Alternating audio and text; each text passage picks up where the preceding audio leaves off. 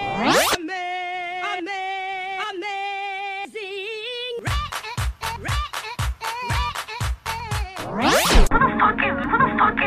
fuck is Maya? Maya. We're recording. All right. Welcome, folks.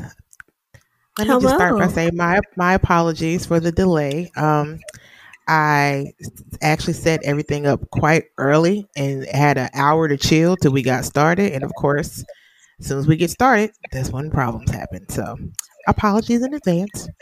Well, not advance, but apologies for the issue. I got it. Okay. Awesome. Yep. All right. So anywho, welcome everybody. We are back. This is episode 7 of the Signs Are Smart podcast. We're back. Go ahead and say it. We're recording. It's been a minute. Well, anywho, well, ladies, thanks for being able to record tonight. It's very, very exciting to get back into this. What are you doing? I have ice pack on my face. Okay. Anywho, all right. So, well, we'll get into that. We'll get into that later. It's not even important. I mean, it is, but it's not important. What I'm being honest. Sorry. Anyway, so, well, like I said, we're back for episode 7, and I thought that we could actually start to talk about Black women in therapy. And it kind of just came about because I've just started noticing that a lot of my friends are, I guess, highly recommending it and all that good stores. Grace, I know are you in the process of looking for one? I have found one. So I recently decided to put Mikey in therapy. Oh, nice. I'm very, very excited about it. I feel like, and the funny thing is I was talking to my mom about it maybe a couple weeks ago, and I forgot that I was in therapy when I was younger, when my father passed. Oh, wait, my mom had put us in therapy for a little while. So I remember like going into this room and like drawing pictures and doing little activities and someone talking to me. I don't remember what we talked about, but you remember. So okay. I didn't even think about that till she brought it up. So yeah, I recently, put Mikey in there because he's been through some stuff in, the past couple years, and, both of us have. So I need to make sure that he's emotionally okay. And as a mom, what I've learned is you try to fix things just naturally, right? Mm-hmm. So if he says, I have to allow him to be able to feel what he needs to feel and not try to fix it. So instead of him talking to me, I want him to be comfortable to be able to figure it out and talk to someone professionally. So that's what he's doing now. And after he gets his footing, then I'll start talking to her. Awesome. As well. That sounds good. And Sparks, you currently have one as well too, right? Yes, I've been with my therapist. It'll be 7 years in November. Oh, wow. That's awesome. That is awesome. That's what I'm trying to look for. I want to look for someone like that where I can stick with them for years. Right. Like literally, I did the EAP where they give you like the 3 free like sessions. That's how I met her and never left her. I absolutely love her. That's nice. I hope I get to look for something like that. Well, ladies, we'll actually have an extra voice on our podcast today, and she's a very, very good friend of mine. Better friend of me than y'all, but whatever. But anywho, so I don't know because we became besties too. Hold on, no. Hold on, Maya. No. Wait a minute. No. No. You were there, Maya. You heard the agreement. I didn't hear no agreement. I heard no such thing. So anywho, let me introduce my bestie, who's also a part of the Slang and Serve podcast. Episodes will be coming soon, by the way. Please give a round of applause for Bob. Hello. Thank you guys for having me. I'm still working on this. Exciting. I've never been a guest. Well, yeah, I'm still working on the sound effects, so I'm sorry. You have to go with the bootleg ones. It's all right. No, it's okay. Awesome. I hope you. I feel like I stepped my cookies up. I'm a guest on something. Wow, this is nice. Well, we're glad that you were able to join in and put your input as you do so nicely. The people love you. Well, that's a good thing. People love you. Love me. I'm a true Aquarius. I'm gonna give it to you straight. It's appreciated. Happy early birthday, Pop. Whoop whoop. It's your happy time. Thank you. Birthday. Valentine's Day, baby. We're about a good under 2 weeks away now. Yeah. Is that a lot of pressure? It's Valentine's Day and it's your birthday. Like, do you expect gifts and Valentine's Day gifts? Oh God, if it's so much pressure.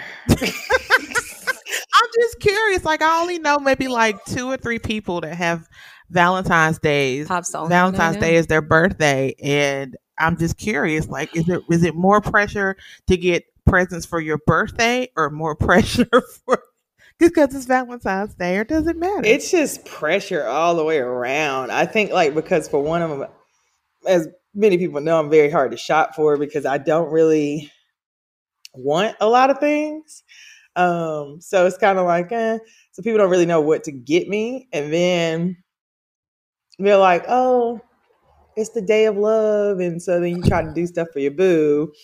And then it's like, okay, well, then your boo is like, what do you want for your birthday? So it's just like been this like hamster wheel for like the past 30 days. And I'm just like, we don't even have to talk about this anymore, actually.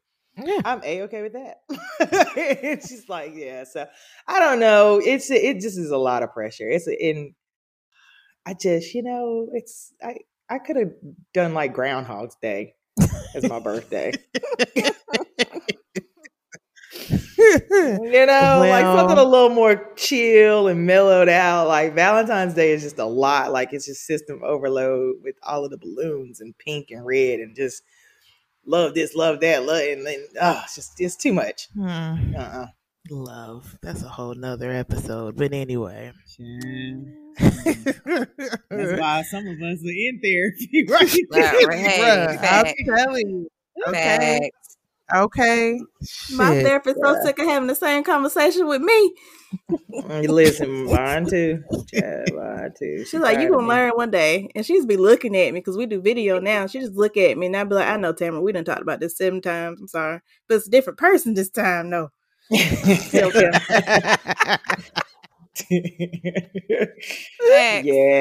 it'd be like that. So okay, so everybody is either in the process of looking for a therapist or already with a therapist. So initially, the first question you're going to ask is, why therapy? Why do you choose to want to talk to someone else that just completely doesn't know? I mean, is that the reason? Because you're talking to someone that completely doesn't know you? That was my reason. My reason was I was going through a lot, and I felt like everybody that I was talking to had their opinion, and it felt like everybody, they were trying to help, and you could tell that they felt like they had my best interest at heart, but I felt like I wasn't really being listened to. Like nobody was hearing me. Mm-hmm. So it was like, maybe I just need to talk to somebody that's somebody unbiased, that doesn't know me, where I can start from scratch, and then they're not giving me their personal opinion so much as their professional opinion that can help guide me through what I'm going through. Okay, that makes sense. Mm-hmm. What about you, Pop? Well, that was part of my reason.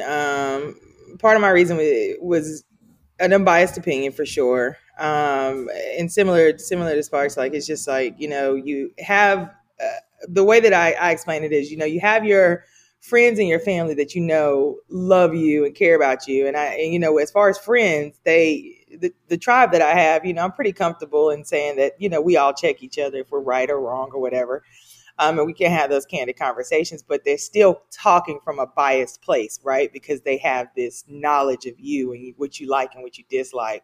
So there is some sense of kind of guiding those conversations from a place of knowing you. So I definitely wanted the unbiased opinion. And furthermore, I just got fed up with my own shit. I mean, can we curse on this pod? Okay. About to say, Lord, y'all should have sent me a little text in advance. But no, like, I get you get to a point and everybody's journey is different, right? So you definitely have to give yourself grace, but you get to a point where you get tired of your own shit, right? And once you get to that place, it's like, okay, I'm tired of experiencing the same things. I'm tired of feeling like some sort of, like inadequate in some way. And I think for me, it was like, on paper, my life looks great, right? It looks perfect. I got a nice house, I'm doing different things career-wise and things like that. So everything looks great. And by all appearances, I should be, happy and skipping down the street. But I wasn't. And I got tired of masking those feelings, but not knowing why those feelings even existed. And so I got tired of just doing the same old. And then from a love perspective, I got tired of dealing with the same type of person in different bodies. And I think that was rooted in me. It was rooted in what I was attracting. And I needed to get to the root of that issue to address what it was in me that always attracted these damaged people that needed so much healing, but were willing to absorb all of my peace and bring chaos into my life in order to keep their own peace intact. So they were depleting me and leaving me with nothing. So I had to change the narrative because it was no longer something that I could do. It wasn't conducive for my life. It was counterproductive. So started rapping with a therapist, and it's been we're almost a year in with her. It'll be a year in March. It's been very refreshing. Thank you. That's good. You're very welcome. That's good. So what would I have my own reasons to why I want to, and I'll explore that as well too. But what would be some of your reasons as to why you will be looking into a therapist, Grace? The pretty much the same as what Pop has said and Sparks has said. Just the fact that I've been through different things in my life, and I think that now that I'm getting older and I'm starting to notice or take notice of things that are happening around me, I am noticing that I am dating not necessarily the same person, you know what I mean, or the same characteristics, but I'm starting to find those same things in people that I am dating, and in different people.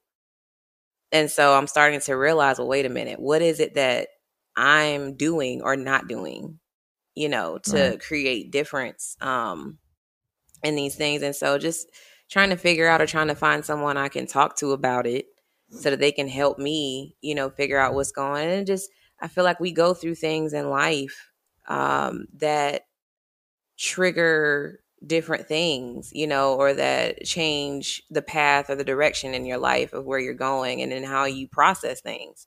Different traumas that you go through that you might not even feel like is necessarily, trauma because it's such a long word, but in essence, they are, because it is changing your lifestyle or your life in a different direction. Trauma is a long word. Yeah, it is. And when you think about, it's funny because I just had 2 wisdom teeth pulled. And so someone was saying that's always fun. That's trauma, to a degree. I'm like, I didn't even think about it that way because to me it seems small, right? They're just teeth. But, almost a week later, I'm still feeling like the nerves in my face. like my face is legit. Like, what did you do? Something is missing. And I don't like this. And, as I sit here with the ice pack on my face. So I'm sorry. So, yeah. When you walked in the door.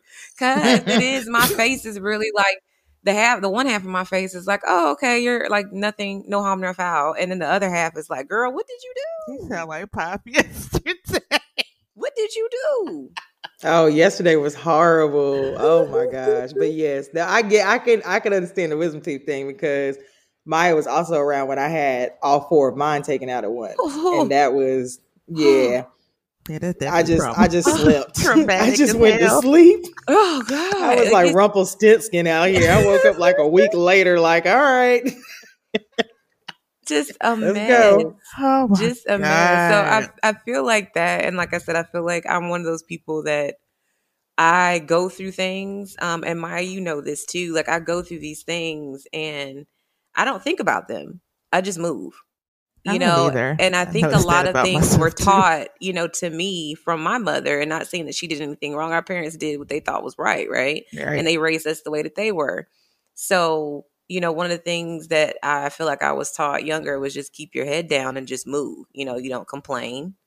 You don't, you don't stop. You Sounds just like endure. a lot what men get told. Yeah, like you just endure, and I watched a woman do all of these things and just continue to move, and I remember even with my father passing, I never saw my mother cry. Like she didn't cry in front of us. I know she did because she told me about it later on, but I never physically saw it. So now even trying to learn to express that to my son, that it's okay. You don't have to be this strong person, Right. so I just not knowing that I'm pushing things onto him, subconsciously. Right. So just learning that I've been through stuff and needing to know how to process it correctly in a healthy fashion. So yeah. Yeah, I definitely. But Absolutely. and that's what initially actually brought up this topic, is because the fact that it's amazing that it's crazy that you said that, because again, a lot of people actually say that same thing to their sons, and men. Not to say this a bad thing, it should be for everybody, but it just seems like, and that's what brought up my question, because I know a lot of the reasons why I want to look for therapy are pretty much, stuff that I have with repressed anger and, stuff like that I've actually gone through that not a lot of people know about. And I'm not, so I'm still on that road of trying to figure it out. But I'm like, the whole point of me trying to get this out was like, well, do y'all see it more as like where men get more of that coaching than women do to go look for outside advice? I don't What do you think mean? so. In my opinion, I feel like, and I don't know, firsthand. I do feel like men should be coached a little more, especially Black men, to talk to someone. Absolutely. I do feel like, everyone in general just needs someone that's non-biased, that, is experienced, to figure out how to help you map, the direction, or at least help you figure out how you came to the place that you are and how to proceed. You know what I'm saying? How to map out, like, okay, so this is the direction that you want to head in. Like, these are the tools that you need. And I feel like, as far like Black men, I don't feel like they're pushed in the direction as much as they should be to find someone to talk to. Because I could only imagine being raised by a single Black woman. I was taught to be strong, to just move, crying is not going to help you. Crying isn't going to do anything. It's not going to solve the problem. So you just need to cry for a second, get it out, figure it out, and then move on. Do what you need to do. Yeah. So I could only imagine, even with like I even caught myself. I think I told you guys before, I caught myself. Mikey was crying about something. And when he cried and he told me what he was crying about, I said, Mikey, that's nothing to cry about. That's small. There are bigger problems in this. That's not something to cry about. And then looking at him, I felt horrible, because I was like, you know what? You just told at the time he was like 6. You just told your 6-year-old not to cry, not to feel, that he probably felt really strongly about. Like, why would you do that? You know what I mean? Like, he's still a kid. Right. And so I had to take a step back, like, dang. So even just telling a 6-year-old boy not to cry, or that's nothing for you to be crying about, I could only imagine what they've been told as young men, as young boys, and then growing up, and now they just maybe they don't even know how to feel anymore. Or maybe they feel like their feelings don't matter. They're not valid. Or it's not going to change anything. So just move. So they need more of it, in my opinion. I second all of that. I think that just to piggyback off of that, I think that oftentimes with men, you see a lot of toxic masculinity and things like that, but there's no accountability in how we raise up these boys to men, essentially. We do tell them, don't cry, or, this isn't, suck it up, or, if they tear up or things like that, or if they, even if it's not something that's highly emotional, if they're trying to just express their thoughts and things like that, you see that. I have, brothers, and you see where oftentimes with some of my close guy friends, and even with my brothers, it's very difficult for them to articulate their feelings. And I think, I can't speak for all men, but I know that one thing that is common that I have heard is that they just feel unheard, or they feel like they're, to your point, Grace, that their feelings don't matter. They're kind of invisible, right?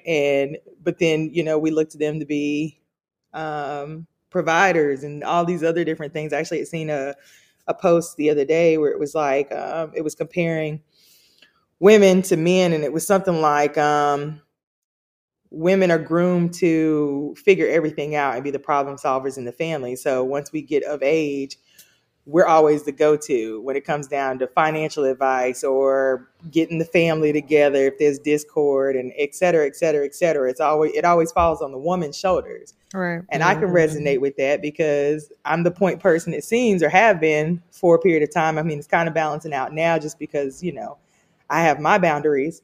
But for a period of time, that resonated with me. It's like I was the point person. I was the fixer. I was the problem solver and things like that. And we're oftentimes made to be these caregivers very early on while we're still children as well and still developing as well. We're made to look out for everyone else. So it's almost like we're groomed from a very early age to be critical thinkers, to be emotional to a certain degree, but then suck it up and keep it moving. And that's not healthy for us as women either. But I think for men, they really just don't. Young boys that grow into men, they don't have that platform because you're applauded for being mean to a girl when you're a boy, because that symbolizes, oh, you like this girl. That's not healthy. That's toxic. Right. And you're starting to condition this individual, this child, into growing into a toxic man that thinks that that will be essentially jarring. He'll feel away if he's ever faced with rejection from a woman later in life. And that's where you see a lot of these men that actually attack women when they're just simply like, I'm not interested. No, thank you. It's because they don't know how to deal with rejection, because they're dealing with people that are coddling them and are not addressing really their real issues, or their real, not necessarily issues, but their real feelings, and not hearing them out. And so you're conditioning them and saying that, oh, let's not talk about your feelings. But if you do have feelings, here's a solution to how to get that out. Go out and have fun. Be a boy. Go do what you do. Go sleep with multiple, women or whatever. We give trophies for those things. And then once they grow into being these men that think those things are okay, then it's like, oh, no, like, that's not all right. Like, we're not rocking with that. Like, blah, blah, blah. But look at what we're perpetuating this behavior by just not hearing them when it really matters, because kids are very impressionable, right? So early on, not saying that you're not going to get men that are just, people in general that just grow into being assholes. But I think that when it really matters, sometimes I think traditionally, especially in households, right? In our households, right? People of color, therapy and feelings and things like that has always been taboo. I can't speak for everyone else, but it has been in my family. That's been my experience. Like, if you talked about going to see therapy, it was instantly like, you're crazy. You know what I mean? It's like, it almost is like hand in hand, where you got like some sort of real problem and like you're crazy. And it's like, oh, well, we just, this is just a little crazy one, but we don't talk about it. Nobody seeks out help for them or anything like that. You just kind of get this label attached to you, and the whole family knows. But don't see therapists. Yeah. And realistically, we are the ones that should see and should be running to therapists, because so much trauma. We not only have been conditioned to survive, and to Grace's point earlier, I love that you said that, where you were like, it's unfortunate, but when you're talking about how your mom, like, how you've just always been conditioned to put your head down and just figure it out. That's been my story. And it's like that I hear that, and it's just like, and that's what led to my therapy journey, because I got tired of being so strong. because people Yes. fail to realize that the strong ones need somebody to be strong for them. But when you're always the strongest, there's no one that's on your level to be strong for you. Can I get an amen? Yes. So you have to seek someone out that's unbiased. But as Black people or people of color in general, we're still marginalized, right? We still deal with day-to-day drama and just trauma in general because of the color of our skin. We still walk out of the house and have to guess whether or not we're going to make it back. You know what I mean? Like, it's it's always like this cloud that follows us. So we got to get away from therapy and mental health being so taboo within our community. I'm glad that it's starting to open up, but we got to start early. Just like what you said, though, Pop, just a second ago, just to touch on that just for a second, even just like you said, walking out of the door, right? And just being Black, like we've been conditioned to have to be the best, right? And what we do, go above and beyond to prove that we're not the stereotype, right? That we're more than what that is. And so sometimes you have a battle within yourself that I'm coming to realize now that there's like this, and it could be a personal thing. I'm saying as far as like people of color, because sometimes you get to a point where you feel like you're not good enough, or you're constantly doing more to try to stand out or to be better than, right? Because you've been taught or been conditioned to be better than. And so then when you're put in situations or in conditions where there's not a lot of people like you or that look like you, you're trying to, in your mind, it might not even be that way. You might not even need to be the best or better, that you might just need to just be you. And that's it. But you're still in your brain, you've been conditioned like this for so long that you feel like you still have to be the best. You have to be better than. You have to be on top of it because, if something happens to this other person who happens to not be a person of color, the consequences or the reactions or whatever are going to be completely different than what they would be, with you. Like even as a property manager, people walk in, my name. Grace LaFleur. Like, oh, I'm here to speak to the manager. Okay, well, I'm the manager. Oh, you're Grace?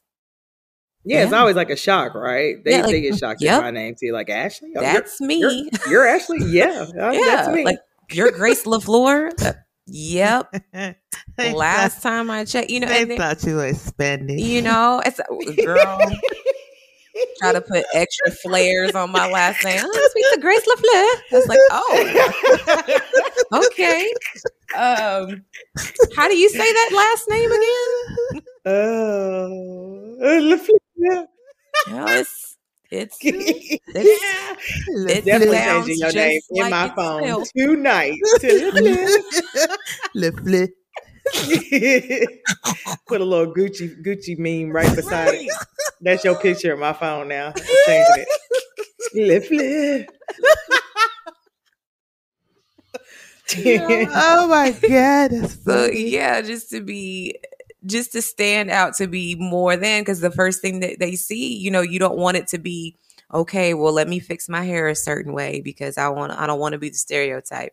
Let me make sure my nails look a certain way. I think where that comes from. We're groomed that way early on. Like how many, I don't know about you guys, but how many of you all come from a family where it's like you have to kind of keep a certain face, right? And appearance because you are representative of the family. As if I speak for the entire clan of our family, like, so it's like, oh, well, your hair's got to be together. You got to do this and you got to do, and to your point, it does play into, what I call like repressed or maybe unconscious criticisms of yourself, right? And I think a lot of people nowadays, more so than not, we're starting to see, it's always been around, but now we see it as more prevalent, right? Because everyone's just on shaky. Everyone is like shaky right now because this pandemic has really turned a lot of things upside down. But you're dealing with a lot of people that really hate themselves, and it's sad to see. Hate is a very strong word. You're dealing with people that have a great dislike for themselves because they don't know who they are.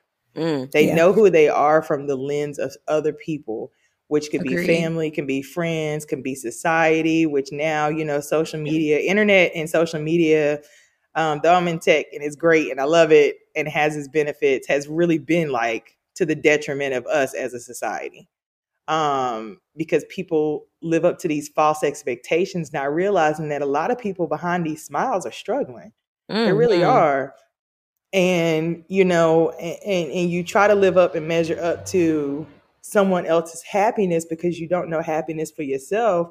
And then when you miss that mark, it's almost a form of self-rejection, right? Like you get rejected. And if you don't know how to deal with rejection, you can spiral very quickly.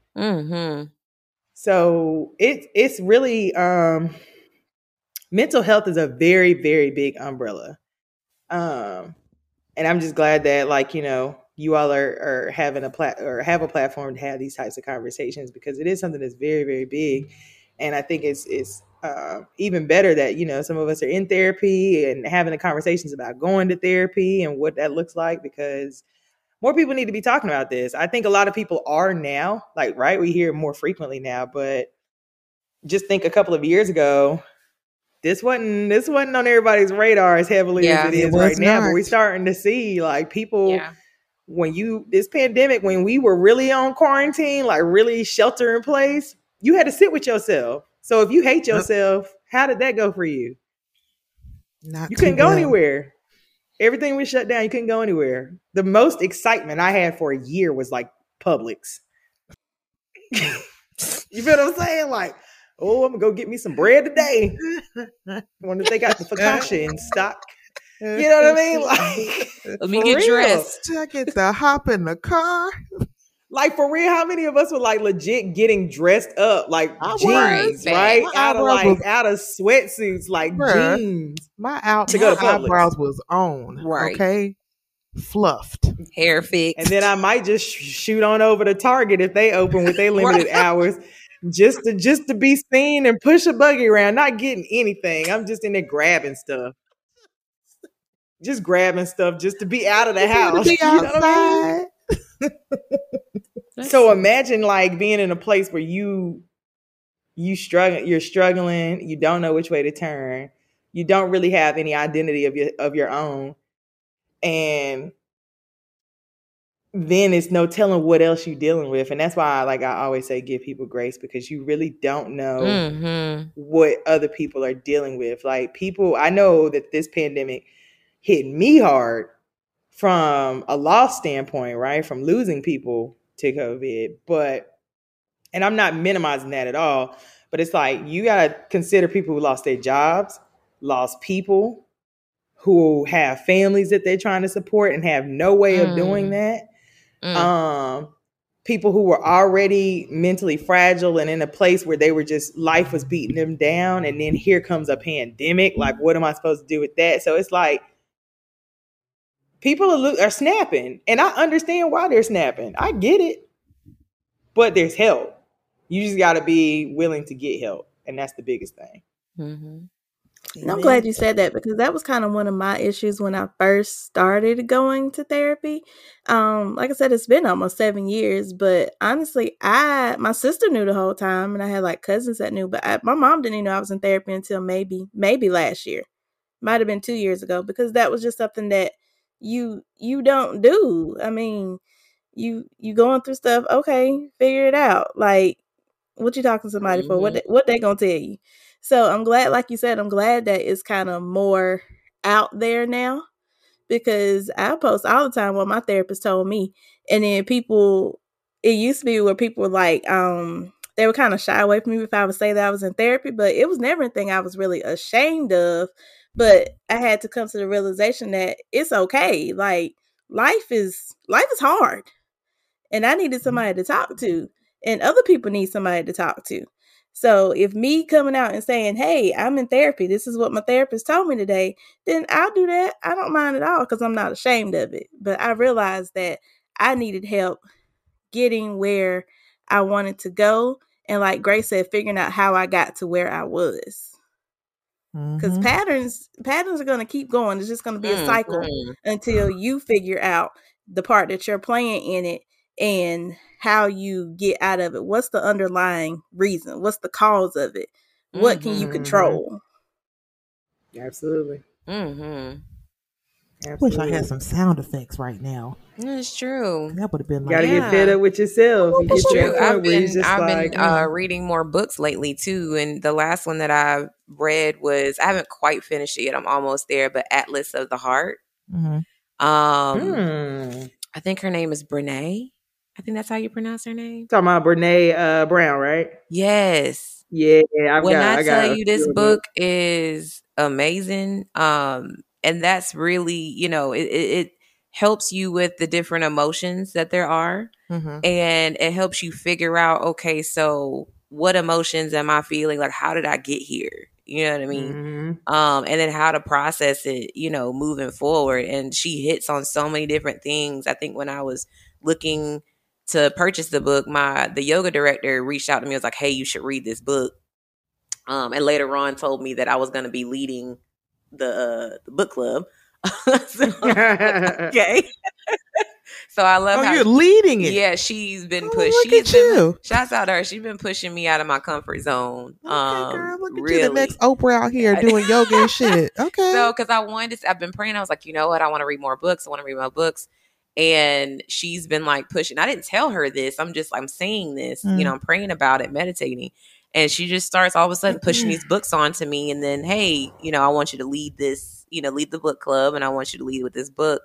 And it held me accountable to read it, because I'm like, I got to read it or I got to talk. So I need to know what I'm talking about. But when I've reviewed the book, the first thing that I read was about disappointments. And what caught my attention is just the definition. And it was saying how disappointments are unmet expectations. Most of the time we set these very high expectations, so high that sometimes we live it, we breathe it, we smell it, you know, like we've lived this expectation. It hasn't even happened. So when it doesn't come to fruition, then that's when disappointment sets in. And it's like, well, wait a minute. You know, this is what I had set. So it was saying how, you know, setting unmet expectations or high expectations for things that you cannot control. Right. Bingo. So as soon as I read that, I was like, oh, I'm all in. Like, I'm not. Yeah, Brene is a bomb author. I think I have like 4 of her books. I don't have that one, so I just added it to my cart because I keep hearing about it. But I'm reading right now some other. I'm like juggling like two books at a time. But to piggyback off of yours for readers and things like that, or you know anybody that's on audiobooks, Brene Brown, obviously this is a really good book that Grace is talking about. Emotional Detox as well is one that I like swear by Sherianna Boyle. It's by Sherianna Boyle. It's called Emotional Detox. I read it about 3 years ago, and she came out with Anxiety Detox, I think, like a year or so ago, and I got that one too. But Emotional Detox, my God, I read that book at least once a year. Like at least I just keep it. Whenever I feel it, I go right back to it. Because it helps with like different tools with things that we absorb. To your point earlier, we put our head down and we just survive, right? We don't realize all of the things that we survive because we know that there's no safety net if we don't take care of things. So you essentially are walking around and stacking things up against yourself, and you just, before you know it, you shouldering the weight of the world. And so Emotional Detox kind of talks about the emotional aspect of those things and being hard on yourself and how to just kind of shed that weight. So it's a really good book, especially for anyone that's considering therapy or people that are in therapy. It kind of gives you that little nudge, if that's what you're needing, to kind of go and seek out talking to someone else, because she called me out on my shit when I read that book. I was like, oh God, this is me. This is me. Like, you ever been to church and the preacher's been preaching and you like, listen, is he talking about me? Yeah. Start looking around like, okay. Yeah, that's how I felt. So yeah, it's a really good book as well. So I swear by that one. I've had it for about 3.5 years, and I revisit it often. Just kind of as a check-in with myself, you know, my significant other calls it pulse checks. We do pulse checks and check in on yourself and make sure that you're good. I like that. I'm gonna have to get that book too. Well, ladies and gentlemen, we will be sure to make sure to have all that information on our IG page, and I will be sure to reiterate that information at the end of the podcast. Thank you. Okay.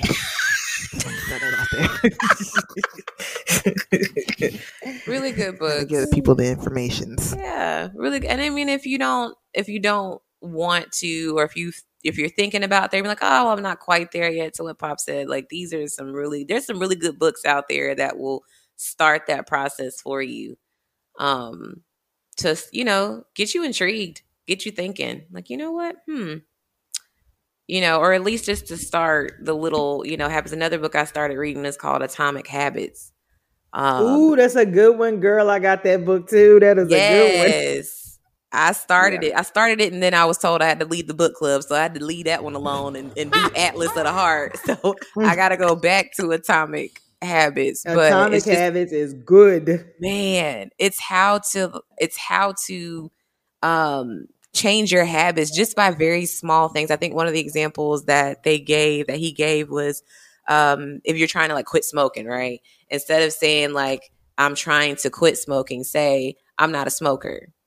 So as you say those things, like you will start to embody what non-smokers do. You know what I mean? Like if you say I don't smoke, then you won't do the things that smokers do. Like I think they said one person was like, oh, not instead of I'm trying to lose weight, I'm a healthy person. I live a healthy lifestyle. And by saying that, whenever they would go and buy food, it was an automatic thing. It was like, I'm a healthy person. And then you start thinking, well, do healthy people eat this? No, and so they just automatically, put yourself in that mindset versus trying to be, just put yourself already there and you'll start to make those moves. So it's some really good books. If anybody is interested. So, and it'll start the wheel going and you'll want more. Yeah. You'll want more. Should. I think anybody will want an unbiased opinion about stuff. And it'll resonate, in one way or another. And then, it's up to you to complete it, but it definitely will get the wheels turning. And you just go from there. People go through pros and cons of therapy to decide if they actually want to go through with it. Like, do you have a whole list of therapists that you look and be like, hey, well, she seems nice. And then you get your little freebie and it's like, next. I did. Yeah, I did. I just want to know the process so that way when I make my decision or who I need to look into, that's good. What do you need to look into? Yeah, let's go ahead, Pop. All right. Well, so a couple of people that have asked that have leveraged therapy that I've talked to, the best thing that I could say is get a short list together of what your expectations are, right? Like what do you seek? Like, and it could be something as simple as I'm not happy. I don't know why. Some days I don't want to get out of bed. I don't know why. You know what I mean? It could be anything. So get a short list of what the actual issue is that you're not okay with, right? What's your not okay list? From there, bubble out, do a line and say, okay. Oh, let me get my piece of paper and pen. Sorry, I can't read. So you bubble out and you basically do a line and you're saying, okay, the way that let me backtrack here without getting too early. So basically the way that it worked for me is I visualized my perfect person. Like if I could go out to like a Build-A-Bear or something and build my perfect person, who would that person be that I could go to and just give a hug and I would feel better? That's how I did it.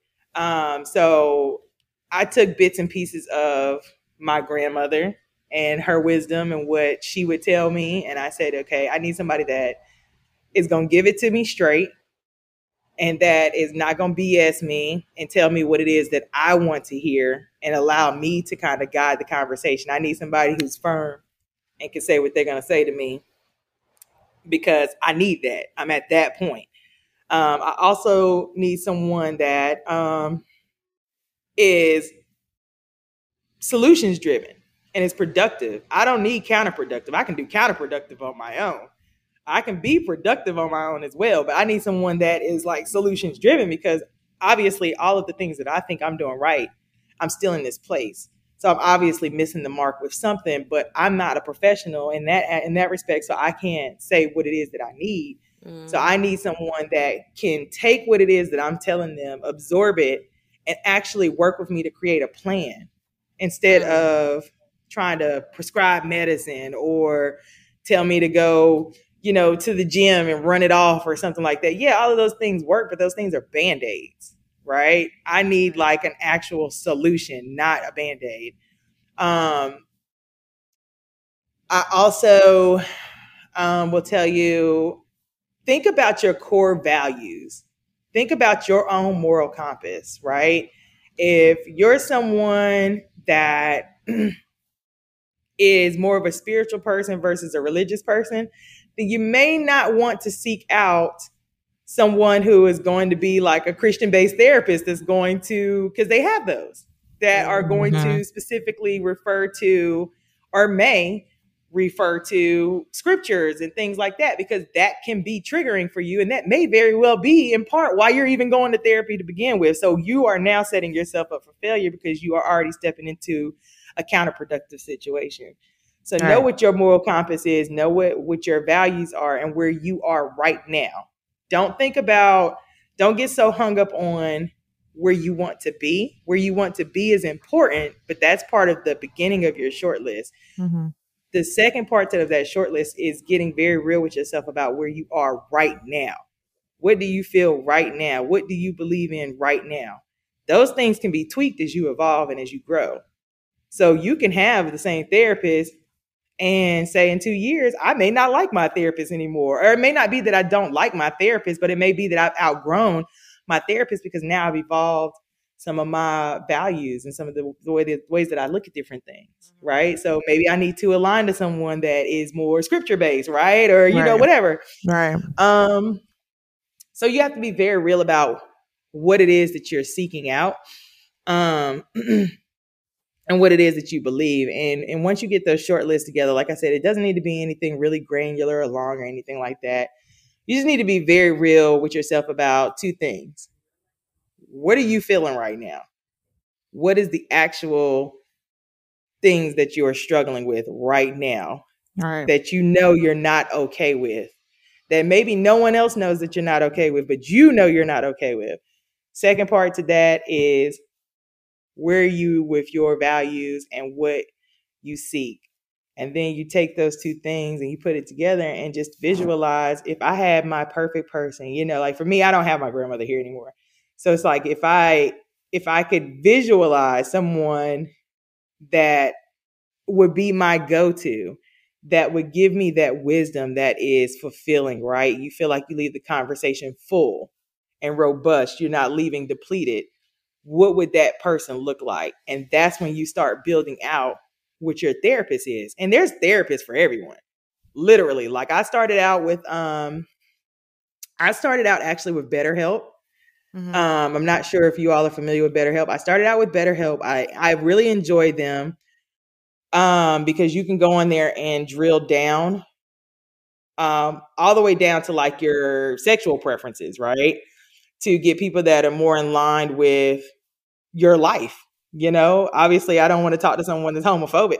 You know what I mean? Because they're going to be like, if I talk about anything relationship wise, they're going to be judgy off rip. So it's like, so you can drill all the way down. And they also have like a financial thing where you can get like a discount or something for every 6 months they renew it or whatever your discount is based off of like what you make and stuff. And it was really good. But what I enjoyed about it is you have your main therapist, but you also have access to a network of over 400 other therapists that do what they call groupinars every week. And so I had my main therapist, but I was also taking like trauma webinars or groupinars. I was also taking like relationship and just being a better partner, groupinards and things like that. So it's a very expansive network. And what I ended up doing is I still have access to BetterHelp, but I ended up working with my therapist that I met off of BetterHelp, separate of BetterHelp. So now I work with her directly through her practice. Okay. That's what's up. Hmm. That's what's Yeah. up. So it's really, it's a lot out there. I know that it's a lot and it's easy to get discouraged, but Yeah. the same way you don't want someone to give up on you, you have to keep that at the forefront of your thoughts and not give up on yourself. All right. And so even though it sounds like a lot and you're looking at the base of the mountain and, you're looking up and you're like, oh my God, this is such a big thing. You can get discouraged and you're just like, screw it. I'm gonna take a nap or I'm gonna go do something else. You know what I mean? It's like, don't give up on yourself for real, because one of the quote that I have in my profile on Instagram is the greatest views come after the climb. You know what I'm saying? So it's like, yeah, that climb is hell. It has its moments, but it's so rewarding once you get to the top and you're just like, I really am a better version of me now because I've shed all of the stuff that I've just been walking around with silently that people just didn't know. And you also make room for other things too. I think that people don't realize how much you hold on to subconsciously. And so when you do finally decide to remove those things or shed that weight, it really does open you up to different things, a different perspective, a different level of people that you engage with. Like once you've healed from something, you are able to recognize toxic people, or toxic Is there a characteristics. hand clap sound effect somewhere? I'm sure I can add it in. Unfortunately, I don't have one on demand, so yeah, I'll figure that out. I almost though, ran like, around the once living room you- on you on that one, Gracie. You do. Once you heal from something, you do start to recognize these characteristics of other people that are toxic or broken, or, even the relationships that you shared with someone based on a certain level of trauma, you've healed from it and they're still in the same space.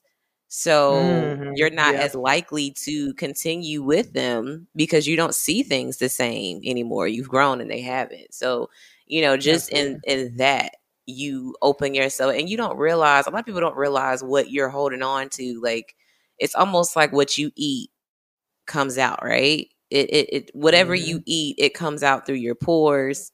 It's reflecting through your hair, through your skin, through your body, pretty much, like everything that you intake, and that goes for energy, that goes for everything else. So once you're able to shed that, it opens you up to a whole different type of level and energy, and lightness, to where when someone else, you're able to detect someone else's bullshit, or that what's the word? Laura. Toxicity. Toxicity. You're able to, notice that a little bit quicker, and you're quicker to, you know what, I'm not with that. I don't want to be around that. You won't be around that person, and it'll open you up to just a whole different level of things that you want to receive and things that you want to happen. Like, I can't even explain it other than what I've said. So it's just liberating. It is. That's the word that like jumps out of me. Everything you say, I'm just like, yo, it's just like, because it is hard to describe it. Like, it's just liberating. Like you realize how when you start to heal, you realize who's been around you that's being content with you being where you are because it benefits them. You start to your discernment starts to evolve. And it's nothing personal, but I mean, there's people that I've had to shed over the past like year or two, just with being on this self-growth journey, you know what I mean? And it's it happens to all of us. You know what I mean? You realize that you have what they call trauma bonds with people. Mm-hmm. Like Absolutely. you can relate to people. Yeah, you can relate to people and connect with people because you guys have similar traumas or similar experiences and similar chaos. And different things, and those things, you start to get tethered to those people, and then you wonder why you're always in this weird funk or in this weird place and you're not happy. You're absorbing that energy. And I'm very big on energy. I know Gracie is as well. And it's Mm-hmm. like, you have to be very mindful of who and what you allow within your presence, especially while you're on a healing journey and going through therapy, because therapy strips you. Like if you think of paint thinner, therapy is stripping you down to the bare studs of you, right? Like you are peeling away everything that you have been building up and bubbling and insulating yourself with for however long you've been on this earth, and not to get super spiritual, but if you've been here a couple of times, you might be carrying some residual stuff from some other life. So, because that's a very real thing, that you may have to address. But at the end of the day, therapy, and I think, going back to men, I think just in general, all people can find some sort of benefit in therapy. You just have to make the first attempt. And once you get that very first, it's like a roller coaster, right? We get in the line, we want to get on the roller coaster, we hyped up. And then once we're in the seat and we're locked in and we can't back out, it's like, oh no, oh God, oh God, oh God, oh God, Y'all gonna be on the roller coaster. But once the roller coaster is over, you like, oh, all right, that was actually, it was kind of like that was exhilarating. I had a good time. That's what I kind of like relate to the very first meeting with a therapist, right? You can talk yourself out of anything. And we're all very good at talking ourselves out of all kinds of different things. That's just human nature. But the decision to make that first step or take that first step, once you take it, you will realize very quickly it's going to be like a domino effect. You're going to be like, all right, so am I going to talk to you every 2 weeks or am I going to talk to you every week?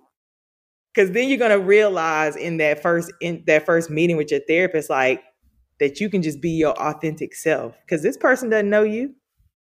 So you don't have to prove anything to them. And they're not interested in trying to get to know that person that you're trying to pretend to be too. And I think, and Pop, you made a good point earlier with what you just said. I think going to therapy too, on the other hand, is a level of accountability that I think people aren't ready for. Because yeah, there you go. You hit it on the head. People don't know. If you don't know something, then it kind of gives you the freedom to just continue to do and be how you've been. But once you have pulled back those layers and now you can identify and you figured it out, now you have a level of accountability. It's like, okay, now I know. So at this point, are you going to continue to do the same thing, make those same decisions? Or are you going to maneuver? So I think sometimes too, in people deciding not to go to therapy, I think that some people know that they have an issue, that there is a problem, that they're continuing to go around in this circle and they don't know why, but they know it's something wrong. But I think sometimes, like, I guess like when marriages or relationships, it's, oh, let's go to couples therapy or let's go to, therapy. It's like, no, I don't want to go. There's nothing wrong with me. Like, there's something wrong. There's something wrong with the relationship, or, there's something wrong with whatever it is that you're dealing with, but you don't want to be held accountable. You don't want to know. Wrong with me. I think they just is taken out of context. There's nothing wrong with me. Like, I don't mean there's something wrong with you, but like, there may be something wrong with this. Yeah, the situation. And people don't want, someone that's not healed or not healthy, I say, like, so to speak, and I'm just speaking in general terms, and I could be wrong, may not want to know. If you don't know, you can avoid it. If you don't know, you don't know better, and you can just continue to act a fool or to continue to do whatever it is that you're doing. But once you go to therapy and once you've been stripped, as Papa said, now you know. And it's like, okay, so what are you going to do? at this point, how are you going to move forward? So there's a level of accountability. So now that you do know, you're now making a choice. Accountability is big. And then you got to get to a point where like you look around, right? And this isn't any knock to anyone else, but like, you know, I look around at some of like the older generations, right? That we all have somebody in our family. We all had that one person in our family or multiple. And you just like, bro, I'm not trying to be doing that at that age. Like, that's not going to be my life at that age. Like, you know what I'm saying? And it's like, for real, like, you got to look around and be like, that's not going to be it for me. I need more. There? Look at Clifford. You know, like, yeah, it's like, yo, do you want to be that person? Because most of us are knocking on, like, you know, I mean, come on now. Like, I'm about to be 38 in like or less than a week. So it's like at the end of the day, it's like, you know, nobody's aging backwards. Mm-hmm. Time, you know what I mean? So it's like time doesn't wait and things like that. And it's like at some point you got to get to you have to like look around. And I think I said this on Twitter recently, where like I was asking the question. I posed the question like, have you ever just sat down and actually absorbed where you are in the moment right now? Like, I have. It could be anything. Like, wow. Look at all that I have. At some point in my life, I prayed for this. Like, you know, I can't believe it. I got this. Or like, you know, wow, like just these moments of like, I gotta hear moments of like clarity, right? These moments of gratitude, and they come in like little bursts and things like that. But I also have moments of like epiphanies, right? Like where I'll like look around and I'm just like, Ash, you tripping, like you bullshitting, get your stuff together. Like, you know, you slacking, like, you know what I mean? You have to hold yourself accountable. You have to hold yourself to a different standard, especially when you're starting this journey, because you can't half-ass therapy, because these people are trained. They see right through you. Like they see right through all of the things you're going to hit them with. They see right through all of the BS and all that stuff. So you might as well just come at them as authentic as possible. But it's like, I just looked around at my surroundings, like even with some of the people that I had to shed friendship wise, you know, like, bro, look how old we are. Why are you still doing this stuff? Like, that's crazy. You older than me. Like, what we doing? Or like, you know, even if you're not older than me, like when we're the same age, like, why do you think this is still cute? I don't care to be. There's a lot of that going around. Yeah. Like you start to look around and you just realize like, there's so much more for me. And the only reason why I have not attained that more is because of me. And I'm in my own way because I'm too terrified of my own reflection in the mirror to get real about my healing and get real about the things that I want. I can't sit here and say that I want to get married and have kids and have a family and build out this life with somebody. And then I'm a trash ass partner. You know what I mean? I can't sit here and say that I want to be a strong businesswoman and manifest wealth. And then my mind isn't right because I was conditioned to believe certain things. So once I actually get money, I blow through it. And I'm not really understanding generational wealth and things like that. I'm just basically hopping on the bandwagon because everybody talks about it on social media. So I'm like, yeah, generational wealth this, generational wealth that. But realistically, it's something in me that feels the need to blow through all my money to try to get validation from strangers. For what? Like, you know what I'm saying? So it's different things, different components of therapy, whatever it is that you're going through. Don't think that it has to be just depression and it has to be just anxiety or whatever. Man. Therapy is beneficial to everyone because we all have shit. We all have shit. All of us got shit. We all got shit. Like we all got shit. We all got shit. Just like different levels real. Of it. Different levels of shit. Different amounts of it. We all got and like shit. I'm a high functioning, like a vulnerability moment. I can keep it a buck. A vulnerability moment. I'm a high functioning depressive person. Like, I mean, you all know that. Well, Maya and Grace know that. But like, I'm a high functioning depressive person. I have anxiety disorder. I have ADHD minus the hyperactivity, but I still do. And I decided last year to stop taking Adderall. You know what I'm saying? Like cold turkey. So I was dealing with something that was like a coping mechanism for me and kept me on track to no longer having that as a crutch, right? So at this point, I'm dealing with my thoughts being on 10,000 at any given moment. I'm dealing with a high demand career. I'm trying to run a business. So it was like, all right, you need to go talk to. You gotta Yeah. do. If you're gonna get rid of Adderall, you gotta have a consistent therapist, because to get rid of one thing, you gotta replace it with something else. You know what I mean? So Every it's just FaceTime mindful answer. practices and healthy things. And out of therapy, I realized that like really being a high functioning depressive person really ain't shit. Like I really haven't had any episodes or anything like that recently. And I think that's because in therapy, I realized, damn, therapy isn't just about anxiety and depression. All that. I was getting on my own damn nerves and was stressing myself out and didn't realize it. Right. So overthinking, overanalyzing, trying to However, every control things that you FaceTime, can't control. every FaceTime and phone call was answered. Ooh. Yeah, like Every at FaceTime. that point, Hello? you know, You always okay? being there for everyone else and not knowing how to be there for myself. You know, I realized that therapy is so much more than what people have labeled it as, labeled the reason for needing to seek therapy. It's so much more than that. That's why I'm like, everybody could benefit from it, because we all have shit. Like if you are one of these people that has to be on social media all the time, go talk to a damn therapist. Why do you need validation from strangers? Why?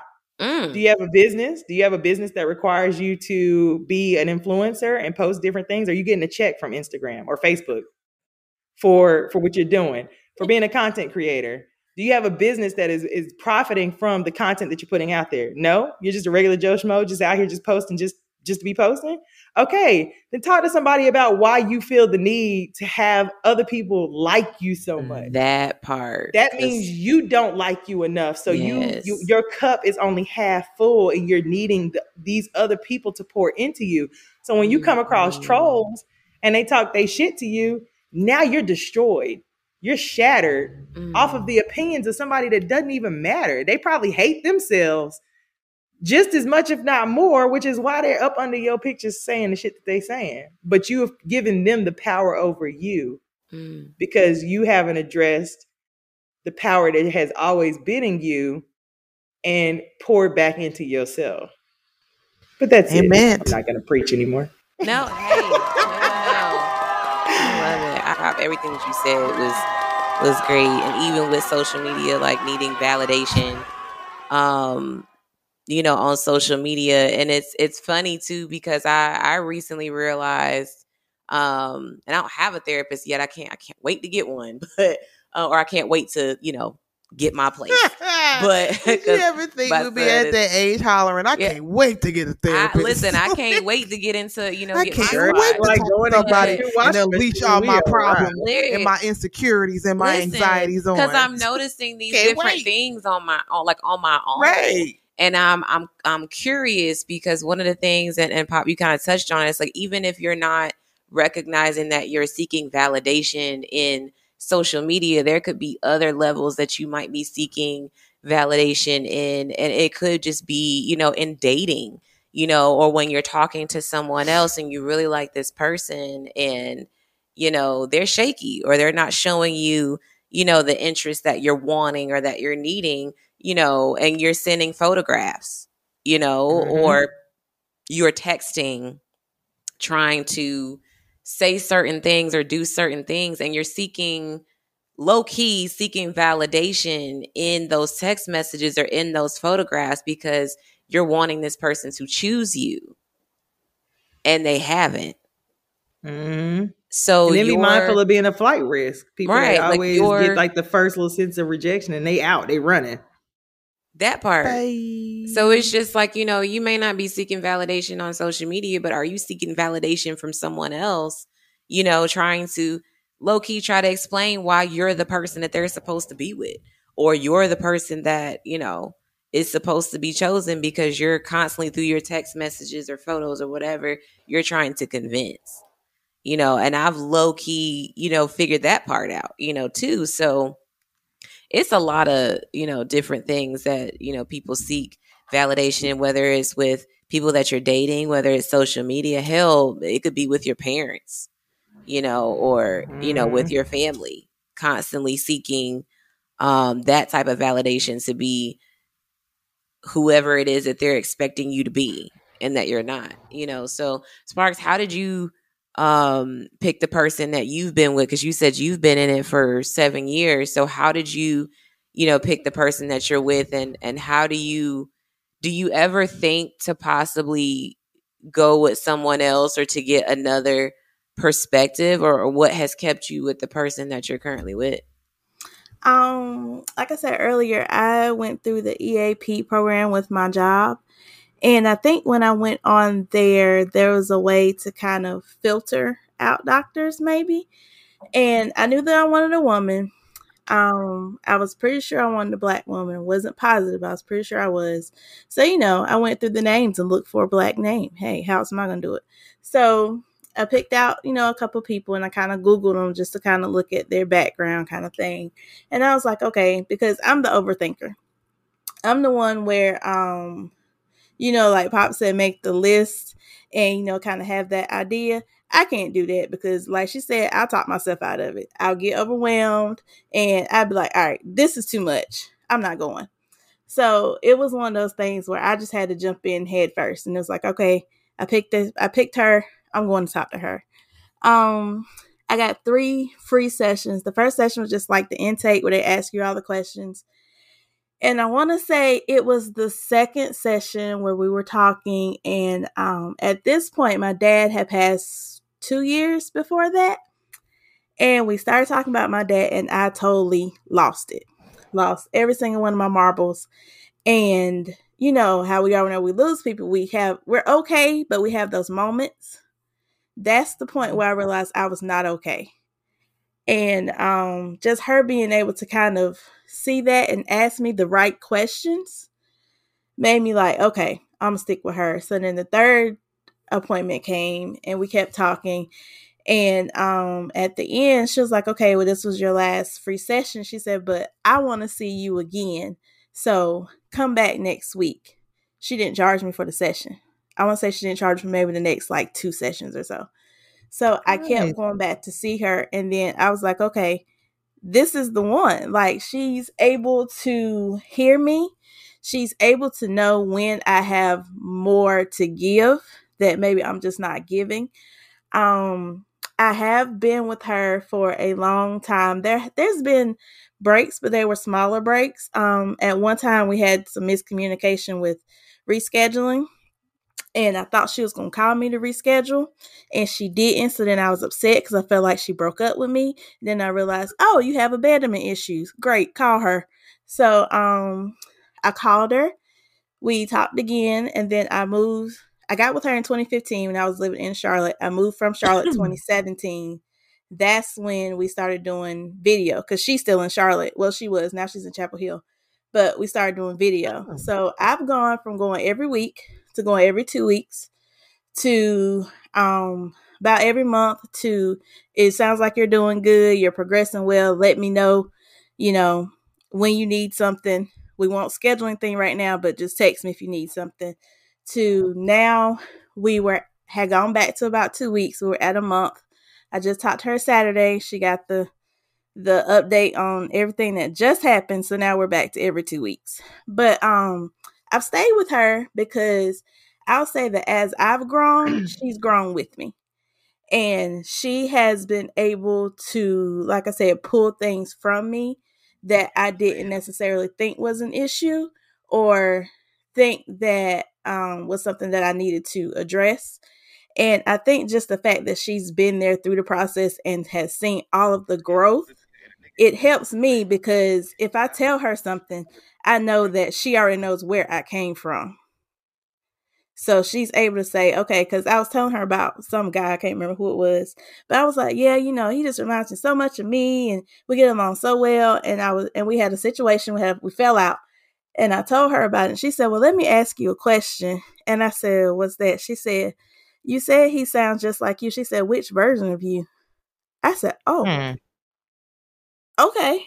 Well, she was like, is it the version of you now that has done the self-work? Or is it the version of you that was still trying to figure it out? And I said, well, it was the version of me that was still trying to figure it out. She said, okay, so I think you know what to do. I said, I do. So I think just kind of her being with me all of these years and her seeing the growth helps me to keep myself accountable, because I could call another therapist today and I could tell her the same as I've been telling my therapist. But with my therapist, she'll know, okay, Sparkle, you need to pull it together. Get it together. You've gone through this. You know better. You actually have experienced better. You know better. You're self-aware now. You know exactly what you need to be doing, when this other therapist will be starting from like ground zero with me. So that's kind of why I've stayed with her. But she's cool. The one situation I had, I thought she was ready to go pull up the dude house with me.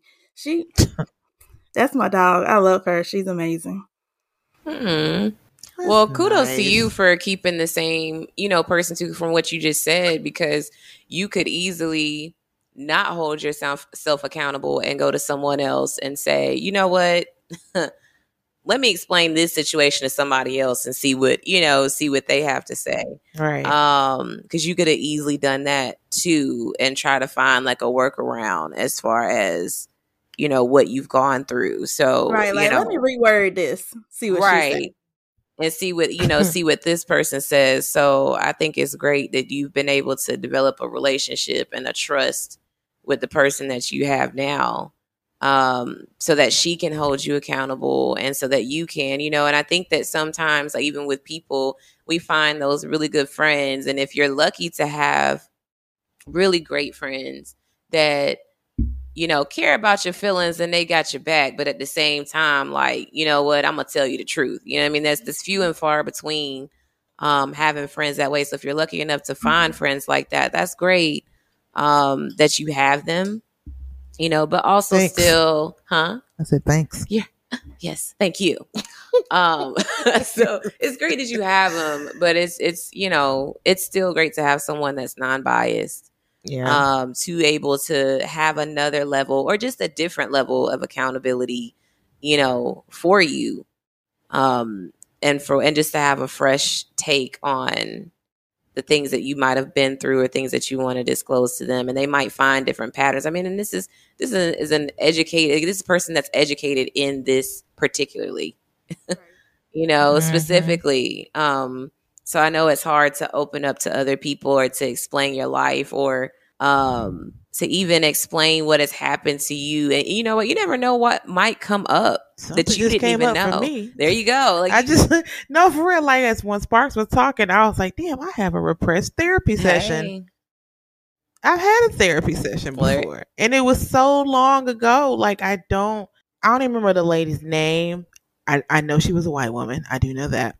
And this was when I was working at Bank of America. So, but yeah, I think I was sitting here listening to Sparks talking. And I was like, oh shit, I just repressed my therapy session like a motherfucker. Well, because this was they be serious now. They be deep. Because I had yeah, because this was after my dad passed, and I had a session. I found somebody through Bank of America or whatever. Ended up going to her, and I think within like 5 minutes of the conversation, I was in that crying. And I don't even, that's crazy. And I think I had maybe, I want to say I had 2 sessions with her, but I don't remember because it was so long ago. Because I was, like I said, I was still at Bank of America, and I left Bank of America. That was like 2013, 14, something like that. Shit. Yeah, they'll help you get to. Yeah, I mean, again, it's like a map. Help you figure out how you got here, and it could be something that happened to you. Again, and just like Papa said earlier, and I said earlier too, you might have been raised in a household where, your feelings just weren't, not saying they didn't matter, but in the grand scheme of things of what was going on at that particular time, your feelings weren't priority, to your parents and, or to whatever situation was happening in that moment. And so you might have been told, or you might not have been told anything. You might have just seen, what was happening. And you might now be maneuvering or moving the same way that you saw, your parents, your grandparents, aunts, uncles, or whatever, you saw them move, so long ago. And, to go back to, my mom not crying and, sitting at my father's funeral and literally like not seeing her cry. and that stuck with me. Mm-hmm. And not realizing internally what I did with it, just seeing it on the surface level, it's like, oh, okay, I see this, and that's surprising, but okay. But just carrying that and into now me having a child, Right. and not even thinking about it, but subconsciously pushing that onto him, or even just not crying, in front of him. And I had a moment where, I don't know if, some people know and some people don't. My son has juvenile arthritis. And so he has days where he has flare-ups, and he does not understand why his body does what it does and where this came from. And he doesn't even want to recognize it because he feels like if he recognizes it or says that he's in pain, then he's going to have to go back to the hospital. Yeah. And having to deal with that. I mean, you've seen it, Maya, to where he will be in complete, utter pain and will act as if there's nothing wrong with him. He won't say nothing. Well, nope, I'm fine. Just in fear of having to go back to the hospital because he doesn't want to, or he fears, the last time I went into the hospital, I stayed for almost 2 months. So is that going to happen again? If when I go into this visit, if I tell them that this is hurting me, are they going to, take me to the back room? Yeah. Like, are they going to keep me here? So his reaction is to not say anything or to hold this pain, inside of him. And so one time he had one of his reactions, and I remember, not crying, not, okay, let's fix it. And he finally, I don't know what had happened. I don't know if I didn't give him medicine. I think I just told him to drink a bunch of water. I made him some food. I made him sit down, calm down. And somehow he ended up feeling better. And I remember he walked out to me and he said, Mommy, look. And he just jumped, because sometimes it gets so bad where he can't even walk. Yeah. And he just jumped. He said, look, Mommy, I can jump. Look at my hands, and he moved his hands back and forth. And I just looked at him and I just started crying. And my first thought was like, okay, wipe your tears. Like, don't, no. Like, you need to be strong because he needs to be strong. And something in the back of my mind was like, you know what? Fuck that. Let this go. Let my baby see me cry. Yeah, like let this go. And let him see me weep. And I did. And I just sat there and I just let it all go. And I just cried. It was the first time I cried in front of him. And he just looked at me and he gave me a hug and he said, Mommy, don't cry. Aww. I'm okay. And but it was a moment to show him it's okay. It's okay to cry. And I explained to him, these aren't sad tears. These are happy tears. I'm happy that you're okay. So, just recognizing that there are things that when you talk to a therapist, there are things that might come up that you have buried so deep, or something that just happened so quickly and you don't even realize why you do the things that you're doing now, because it has manifested in your life to the point where now, you just do it automatically. And it's like, well, do you know that this isn't normal? This is not something that you're supposed to sweep under the rug. Like, this is something that's coming out because you suppressed it for so long, and this is your reaction to I it. Swept, okay, all these years. Yes, swept. And sometimes people have to get very real. People have to get very real with the fact that, like, in all of that and in accountability, that sometimes some of those things that are fleeting are things that we don't realize. Like, one of the biggest things in therapy that I realize is a lot of what I do as an adult comes from behaviors that I've conditioned myself from childhood in, right? And so in that accountability, you have to get very real with yourself and realize that we are very good at perfecting chaos and masking it as having it together. And you can maneuver through chaos because that may be all that you've known. And so anything that is actually normal, or by society's terms, normal,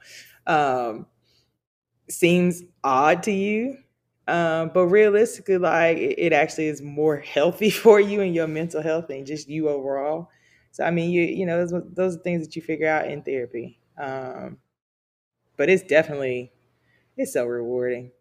I don't know. Like, I know you all have seen the girl from me, but it's like I think I just recently had that epiphany where I was like, dang, it's like you're doing your thing. Like, you know what I mean? Kind of had to give myself a little pat on the back. Yeah. But I mean, like you like I'm doing it so too. far from being who I was this time last year. Amen. I'm so far from being like now, you know, like sometimes we say like I'm not even who I was last month and blah blah blah. But we really do be. Like, I mean, that's just some bullshit that everybody says, like, oh, social media, like, you know, we be saying that to try to give ourselves like a little jolt of a pep talk. But for real, we really do be. We be perpetuating the same bullshit and the same hamster wheel mentalities and the same, like, doing the same thing over and over and over again. And then be trying to keep up with the Joneses. Other people that are faking the funk on social media talk about, I ain't even the same person that I was 60 days ago. Yes, she was. Yeah, we are. We all in the same little boat. At this point, the boat's so packed out. Like, we all here. You ain't got a front anymore. But, you know, like, once you go through therapy, you truly can say that and actually stand on that shit. Like, when I say I'm not the same person that I was 60 days ago, I can say that and actually believe it myself because it actually is my life. Right. Like, and because in therapy, you start to develop mindful practices. Like in yoga and things like that. Like, for those who are familiar with yoga, Gracie is, of course, obviously a wonderful instructor. But you better talk about that practicing mindfulness. Yeah. And practicing mindfulness, like in yoga and things like that, because I do yoga as well. I am not a guru like Grace. Let's go ahead and put that out there. So please do not DM me about no position. That needs to be routed to Gracie. Girl, okay? Every time I repost something, I make sure it's going under her information. Yeah, her. That's the Don't her. come over here. I just know where she goes. Because, you know, I like to be a little flexible. I'm not trying to be, you know, slow down when I'm older. But yeah, so no, in yoga specifically, like, you know, you talk about mindful practices. And that, you know, a lot of that is pulled in for anybody that's ever like read about Buddhism, Hinduism, and so on and so forth. A lot of those different things are in those practices, rooted in those practices. But mindful practices are very important because you have, like I said, what Buddha calls like pulse checks. You know what I'm saying? Like, we do pulse checks in a relationship capacity, right? But you also have to do pulse checks within yourself, right? Sometimes you have to actually check in with yourself, and through therapy, you start implementing those mindful practices, right? Mm-hmm. And mindful practices is just being aware and being mindful and being present. And presence is such a big thing. And it took on a whole other meaning for me this past year because to Grace's point, like, you know, we do put our head down and we just push through and we doing this and we doing that. And I'm like, I'm always busy. Like, you know, and I feel like even when I have downtime, I'm not allowing myself to enjoy that downtime because I feel like I need to be doing something. So I may get up and deep clean the house. Why am I deep cleaning the house? I just cleaned it yesterday. Like, why are we doing this again? But I can't sit still. And so it's just being mindful of those different things and saying like, nah, this is your area of opportunity for this month. This month, this is what you need to focus on. And that's why I say grace is such a very big word that really you could leverage as your anchor through this journey. Give yourself grace and give other people grace. A lot of times we look to say in a year from now, this is what I expect. Stop holding yourself to these types of standards. At the end of this week, I expect to be more mindful about X, Y, and Z. Mm-hmm. At the end of this month, I expect to be more mindful and better at X, Y, and Z. Mm-hmm. And the next 2 months, take it a day at a time. Stop setting yourself up for these unrealistic expectations, which was touched on earlier. Unrealistic expectations, because here's the thing. Old habits are hard to break. And a lot of us have to realize that therapy is going to pull out all of the habits that you have been conditioned to believe, to practice in your day to day. It could be, you know, from generational things passed on through family. And this is the way that you do things and so on for the majority of your life. So let's say if you're in your 30s, 40s, that's 30 plus years of you doing something and believing that that is right until you got to this point in your life where you realize something is not adding up. Something doesn't feel right. I don't feel right. So give yourself grace because these are things that you're untangling the cords. You're unraveling things and you're rebraiding them up to be what works for you, not what works for everyone else. So give yourself grace, take it a day at a time. Don't set yourself up for being like, in a year, oh, I'm trying to be perfect and blah, blah, blah, blah. And all this. That's not how this works. Start out with a couple of days. In 2 days, this is what my expectation is. In 5 days, I hope to feel better about this. In 5 days, I hope to be journaling or writing out my thoughts and being better at being present and enjoying moments. In a month, I hope to be, better at communication. Not perfect at communication, because a lot of times people forget there's a difference between healing and being healed. None of us are ever healed. So once you come to terms with that, it's coasting, because you're always going to be evolving. You're always going to be healing. And you got to give yourself grace and understand that, because people are so focused on being healed, which kind of goes back to this sense of validation and needing to prove everybody else wrong. Like, oh, I'm healed now. I got this. You're never going to be all the way healed. Sorry. That's the spoiler alert. You're never going to always be healed, because life be lifing. Okay.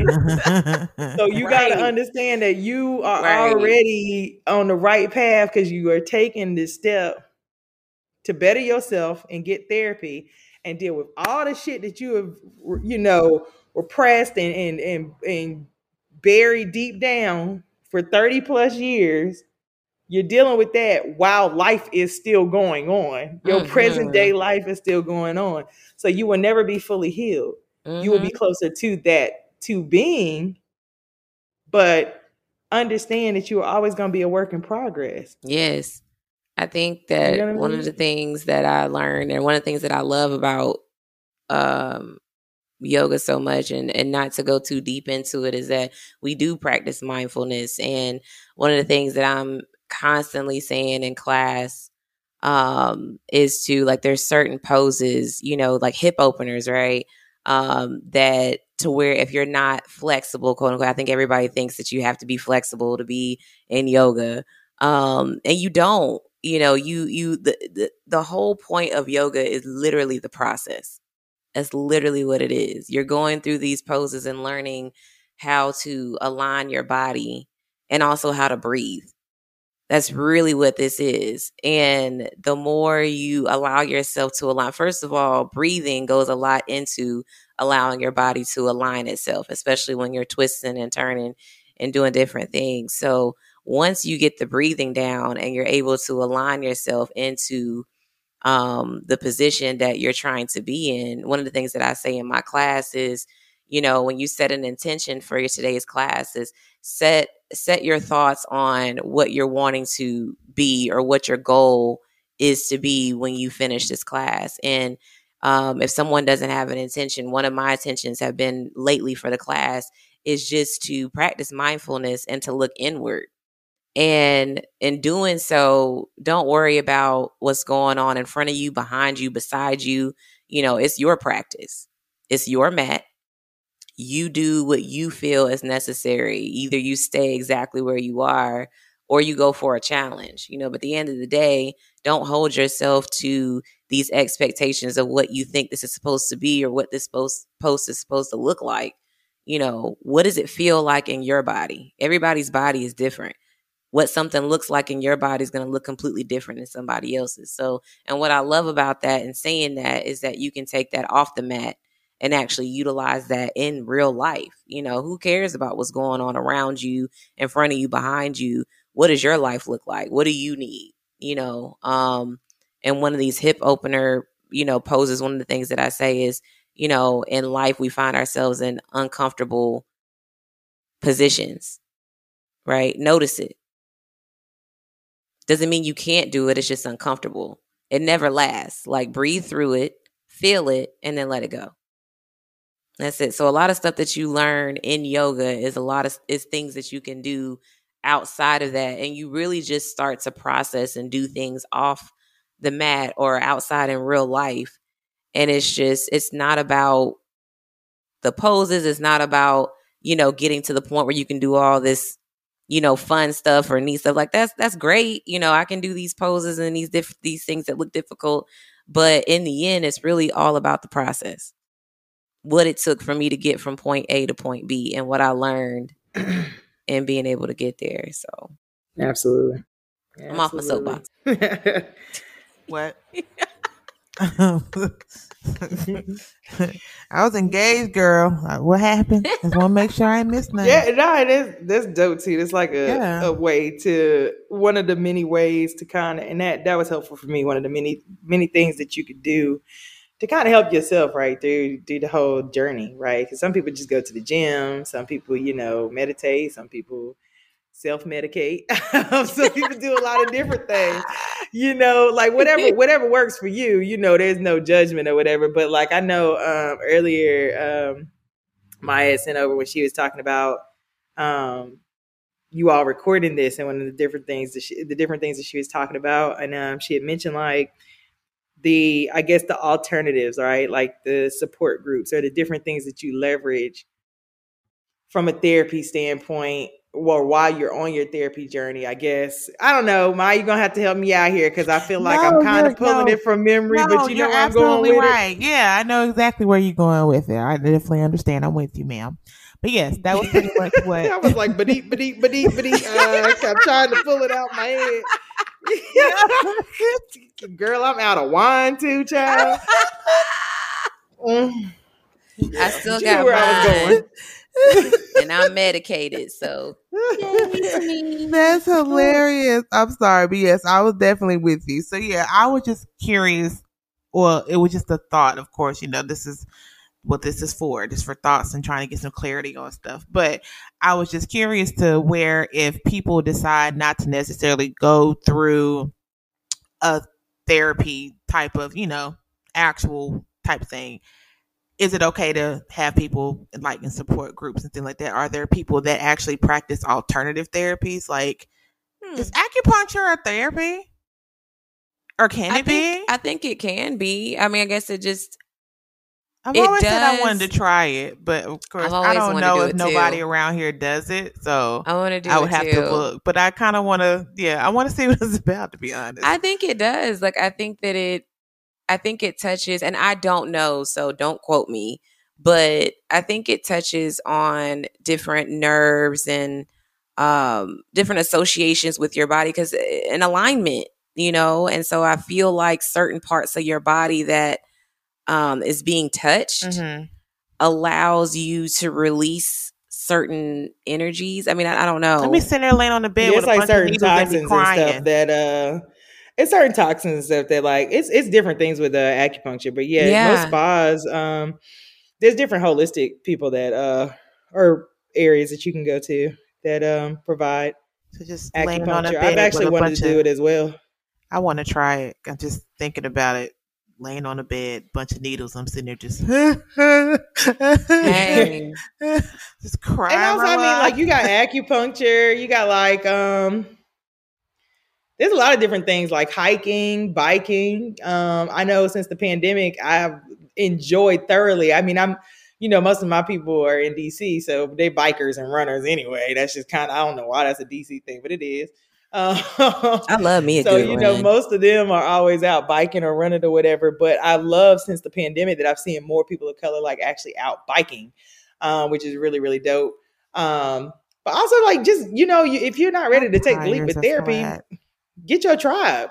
Make sure your tribe is tight. Like I'm appreciative of everybody that's in my tribe now, because I feel like I've weeded out all the bullshit, to keep it a buck. Like, and I think, I've kind of shed the people that that for one weren't serving, right? I think that, one thing you got to keep it a buck with your friends, you get something from your friends. They get something from you. You know what I mean? Like if you aren't with people or aligned with people that you can learn from and grow with and evolve with and things like that, then what are y'all doing? Y'all wasting each other's time. Flourish. You know what I'm saying? Yeah, like you gotta flourish and evolve with your people. So if you're not getting that type of energy from your friendships, they're probably 9 times out of 10 not your friends. They might be a low key hater. Just got to keep it a buck with that. But I feel like I've kind of shed all of those different things that no longer were serving of me, whether it was me outgrowing them or whether it was some other stuff. It's just like, so your tribe, when your tribe is right too, like make sure you have people that like you can actually call and have conversations with when you really are in a place of like, chaos or turmoil or whatever, however you want to identify it and label it. You don't have to immediately jump to therapy, but yeah, there's different No, I things. agree. Acupuncture for sure. I agree. I think that it is important to have your tribe, and you might have to go through the tribe and figure out, who weed them out, like you said, Pop, because who is really going to be there for you, and get people that know you so well, or not even. And when I say they know you well, that doesn't mean history, because history can mean a lot or it can mean nothing. To be honest with you, like that doesn't matter. Yeah, absolutely. Get people that know your movement, that know your energy, and like Pop said, like I'm real big, on energy, so they know you. So even in some like the slightest type of movement, they already know. They can read between the lines, the gray areas. Like there's times where me and Maya, like we live close to each other. But we don't see each other all the time, and we don't talk all the time either. So, no matter how close we are over here, to each other physically, there are times that we go a while without even speaking, but it's something funny how if something stands out, if normally I might see her on a chat, or normally, I don't know what it is, but there is a feeling where it's like, you know what, let me reach out because I don't know what's going on, but something ain't right. And she'll do the same too. It'll just pop up and be a text message, and Pop, you do that too. It's like, you'll pop up out of nowhere. Like, hey, you all right? Like, and it could be something as simple as you not posting on social media. You know what I mean? Like, they know your movements and how you maneuver. And when that starts to switch up, it's like, yeah, something ain't right. Like, pop up singing on the FaceTime. Right. Hey, what's going on? I am that friend. Yeah, I ain't talked to you. I ain't seen you. Something ain't right. And it could be, you could go weeks without speaking to each other, but they did something that just did not sit well. Outside of their norm, and it didn't sit with your spirit right. Yeah. Right. So get you, Pop talked about being strong, and I'm definitely one of those people where I do not like to ask for help. She doesn't, as a friend that has been a friend for some time. Never. Ever. I don't like it. It makes me, I don't know why. I was taught, you depend on you and you figure it out. I get that, yeah. You figure it out. I do not ask for help. I don't like it. I can't stand it. But luckily I have friends that will point it out. Grace, you don't have to do this by yourself. Like, I got you. Luckily, I have those friends where it's just like, okay, you going a little bit over beyond, you doing a little bit too much. Like, chill out, like, I got you. Like, let me do this for you. Or, do you need me to watch Mikey? Do you need a day? You must not be talking about me. I don't offer. Oh, you do. When you do. So that is not me, actually. So let's go ahead and clear that up. Don't let Maya fool you. Like, when I moved from Atlanta, like, she was the one that kept Mikey for like a good week. So that I could go and get my stuff. I remember being on the FaceTime calls, and Mikey had an affinity with, what was that little blue outfit he always had on? Was it Sonic the Hedgehog or Spider-Man or something? That daggum Spider-Man's. Listen, and when nobody I said, brother, Halloween has come and gone. The Spider-Man's. I was like, he's God. still in it. He told me he needed a new suit. I was just like, Lord Jesus, how many more suits do I have to buy? Toe busting out the, out the foot. Yeah, I mean, even being in the, in the hospital with Mikey, it was nothing for Pop or for Maya to quick FaceTime. Like, hey, I pulled up. How that too? With dinner. Because I knew you weren't gonna say that. With dinner. Like, hey, I bought you some food. I know you tired of eating that cafeteria food. Like, here you go, or just popping up on FaceTime. How's Mikey? How are you?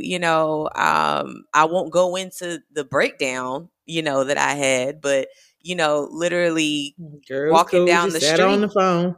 and on the phone. Like I don't even think I think y'all called me. I'm walking down the street because I was we going called you, through girl. it.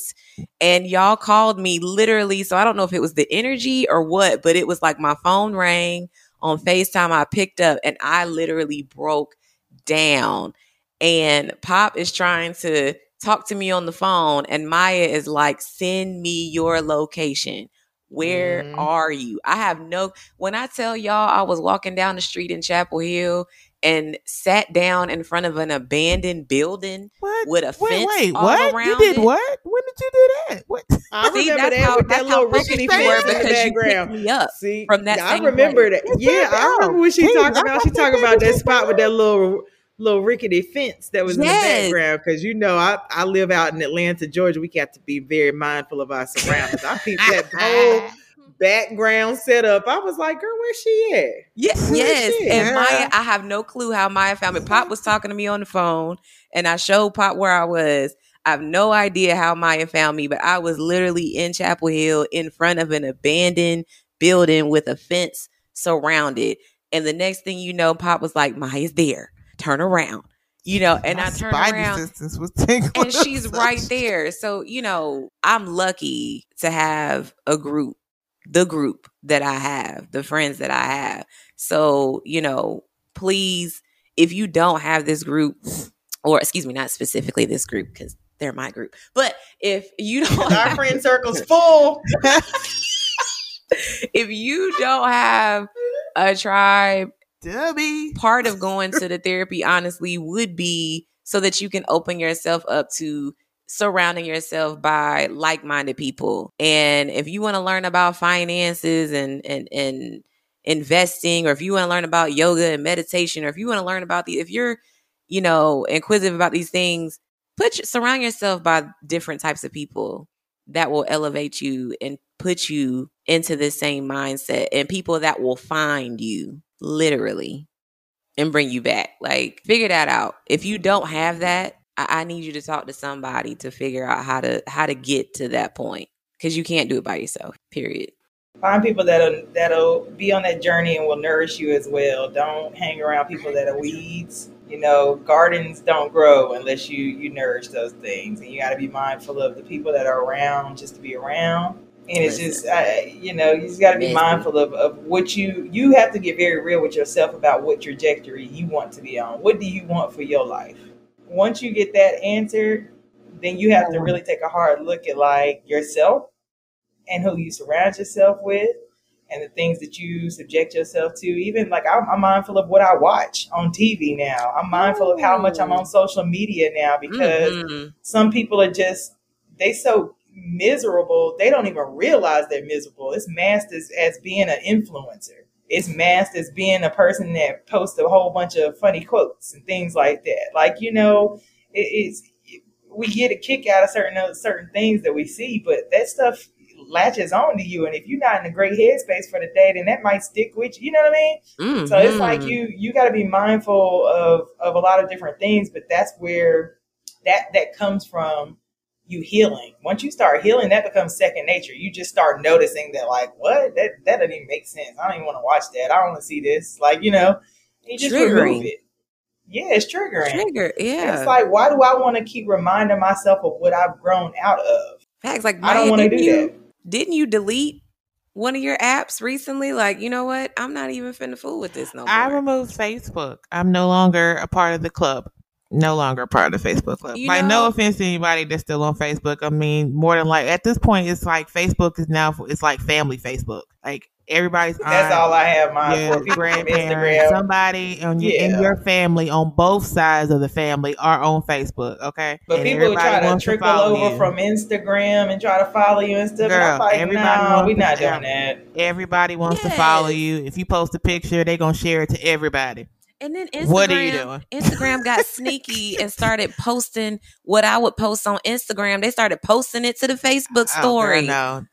Well, that's because Facebook bought out Instagram. See, and so they don't need to see that. You have to go in your settings and change that. So they don't need to see that. Over. Yeah, you need to. Yeah, girl. What I post to Instagram, you do not need to see. Every time I download an app, I check settings for everything. I ain't got time. But no, I got rid of Facebook because after a while, like at first, everybody, of course, joined Facebook because it was a whole thing where everybody was, going to the same college, stuff like that. And it was like you had to get knighted in type thing. And then they opened Facebook for everybody. And then when everybody got on Facebook, everybody wanted to dish out all their problems and what they're not able to fix at this moment. It was just a lot of negativity. And I was kind of over so many it. People from back home that I see now, and I'm just like, oh. It just gets a little like, every time when you expect to go on Facebook for the day, you're going to see somebody that's going to say something bad about something. Everybody to be on Facebook every 2 minutes talking about, basically fuck the world. Like, excuse my French, but that's pretty much at the level that you at. And I'm not at that level. I like the world. Social media. On this I like journey, the world and the part that I play not in therapy. It's not. It is not. And so many people use it for that. It's not therapy, people. And then it's not your journal. A lot of people are victim-minded too. A lot of people use those platforms as a means to sit in their victim mentality. Here's the thing. That part. You got to make a decision. Do you always want to be the victim, or are you trying to liberate yourself from that? And the thing is like, Facebook, Instagram, whatever, Snapchat, TikTok, it's not a damn journal. You can go to Walmart or to Target and get you a little composition notebook for 50 cents and write all your thoughts in there. Everybody, here's the thing, like this is what the reality I had to come to terms with. When I started my journey, I realized the power that I had, and I realized that my energy and my time is sacred. And if I'm pouring into myself, and I see something in myself, and I recognize that, there's something in me that's sacred that I'm needing to feed into. I need to nourish it, right? I need to better myself. Why would I turn around and invest so much into me with therapy and with other means of mindful practices, etc., and then give everyone access to that? When you give everyone access to those things, you got to understand that there are just as many haters out there as it is people who will lift you up. And if you are not in a position to be able to discern between the two, you are always going to be lost. That's why it's imperative to find out who you are and define who you are for yourself and not for anyone else, especially not for family, because family, unfortunately, can be the biggest downfall to us, because family has their own opinions about X, Y, Z. And I had to have a very real conversation with my family not long ago about, this is my life. At the end of the day, this is my household. Nobody's paying my bills. Nobody is making sure that I'm good every second of the day. I mean, we all check in on each other, no confusion there. But the thing is like, and I know that they got me, but this is my life. At some point, your family isn't always going to be there. And that's just the reality of life. So you have to figure out what it is that you want for you and recognize your power and know that what's yours isn't for everybody else. That's for you. If you steadily pouring into everybody else, what do you have left to give yourself? You know what I'm saying? So it's just like, you can't, people have got to get very serious about what is for them and what is not. And I think it's so many people out here that are just lost. They leverage these things as journals. They leverage these things as means to like dump all their negative energy. If your ass is miserable, be miserable offline. Don't put that shit out in the damn atmosphere and mess up everybody else's day because I'm friends with you. I'm friends with you because maybe we went to high school together and it's great to still see a familiar face and things like that. Now I got to unfollow your ass because you always complaining and posting whatever. Here's the thing. Everyone's circumstances, when you become an adult, yes, life be lifing. But any position that you are in that you are not happy with, you control that. You control that. Amen. Can I get an amen? Yes! It may be very difficult. It's harder for some people than it is for others. I get that. And that's not fair. But I'm not going to spend my life harping on what is and is not fair. I'm going to change the fucking narrative. If I'm not happy with what I've got going on, what can I do to change that narrative? It's not everybody else's problem. Get your miserable ass off of social media and start working on you, because all you're going to get off of social media is other miserable ass people and your damn comments, because you bonded to them through a trauma bond. Y'all all fucking miserable. So y'all just sitting up there just being miserable, stewing together in the comments until you got something else going on that you're miserable about and posting. I mean, it's just this perpetual cycle of just miserable shit. And I'm just like, how are y'all? And it's so unfortunate because, you know, it's so many people from back home that I would love to stay in contact with. It is people that I do still stay in contact with that, you know, we still have those friendships that I've known for years, which is great. But it's some people, and I'm just like, damn, what happened to you? Mm-hmm. I mean, what happened to you? I mean, first and foremost, when you 40 years old, why are you talking about turning up and getting smashed and drunk? And you ain't tired? Our bounce back ain't the same. It ain't been. My bounce back from a hangover hadn't been the same since I hit 31. Right. I be needing like 2 days. Whereas when I was at A&T, or when I got out of A&T, I could easily be out partying to 4, 5 o'clock in the morning and got to be at work at 7 o'clock. That is not my life anymore. And I have come to terms with that. So at 40 plus years old, why are you talking like that? What, like 35 and up? Why are you talking? That's not cute. I don't think that's a part of my journey today. Go heal yourself. You're not tired? Embarrassing. Why is it so important for you to be in these streets than at home? Like, I be and so at them tired. big ass ages, you're embarrassing. You're embarrassing yourself and you're embarrassing everybody that knows you. Because why are you at this big ass age out here still trying to be in these streets with people that are 21 and 22? We can't relate to them. And it ain't nothing to do there. Like, those are the ones that probably need to talk to somebody. You're damn right, because you sitting there trying to suppress your shit with alcohol and standing on couches and jumping up and down and shit. I stand on couches. I put a party with them now. I do party with them on vacation in a different country. You ain't gonna catch my ass doing that shit in Charlotte, in Durham. What? Hey, Atlanta? Wait a minute. Wait. She said jumping on couches. No, I know. I'm just like, you're not gonna catch me out here in Atlanta, turned up. On a weeknight, jumping on couches, smoking hookahs and all that other shit. Well, why you saying like that? Are you kidding me? Why are you saying I would like be embarrassed. And then some of them got kids. She's smoking. You got kids. I'm tired. Listen, I just don't have the energy. You know, if you have something going on, please have it start before 9 o'clock. Look at y'all here just smoking hookah. Listen, I hadn't done hookah since, was it Sivas in Atlanta? No, baby, most of us, listen, recently. If it ain't a day party, it ain't a party. That part. Because I ain't coming.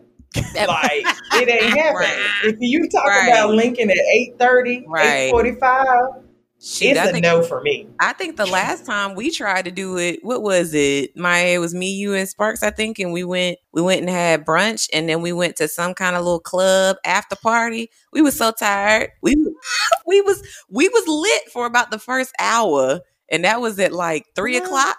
And we looking at each other. Y'all ready? Like, y'all, we have arrived at that age where when we were at the cabin, when we took the girls' cabin trip, it wasn't no turn up nothing, but I guarantee your ass by 9:30, everybody was in their bed hollering about the heat.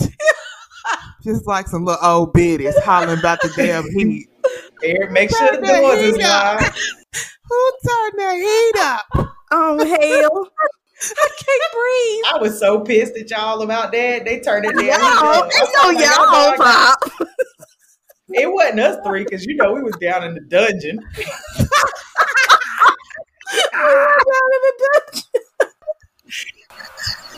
On that damn bed that might as well have been a prison hair on it.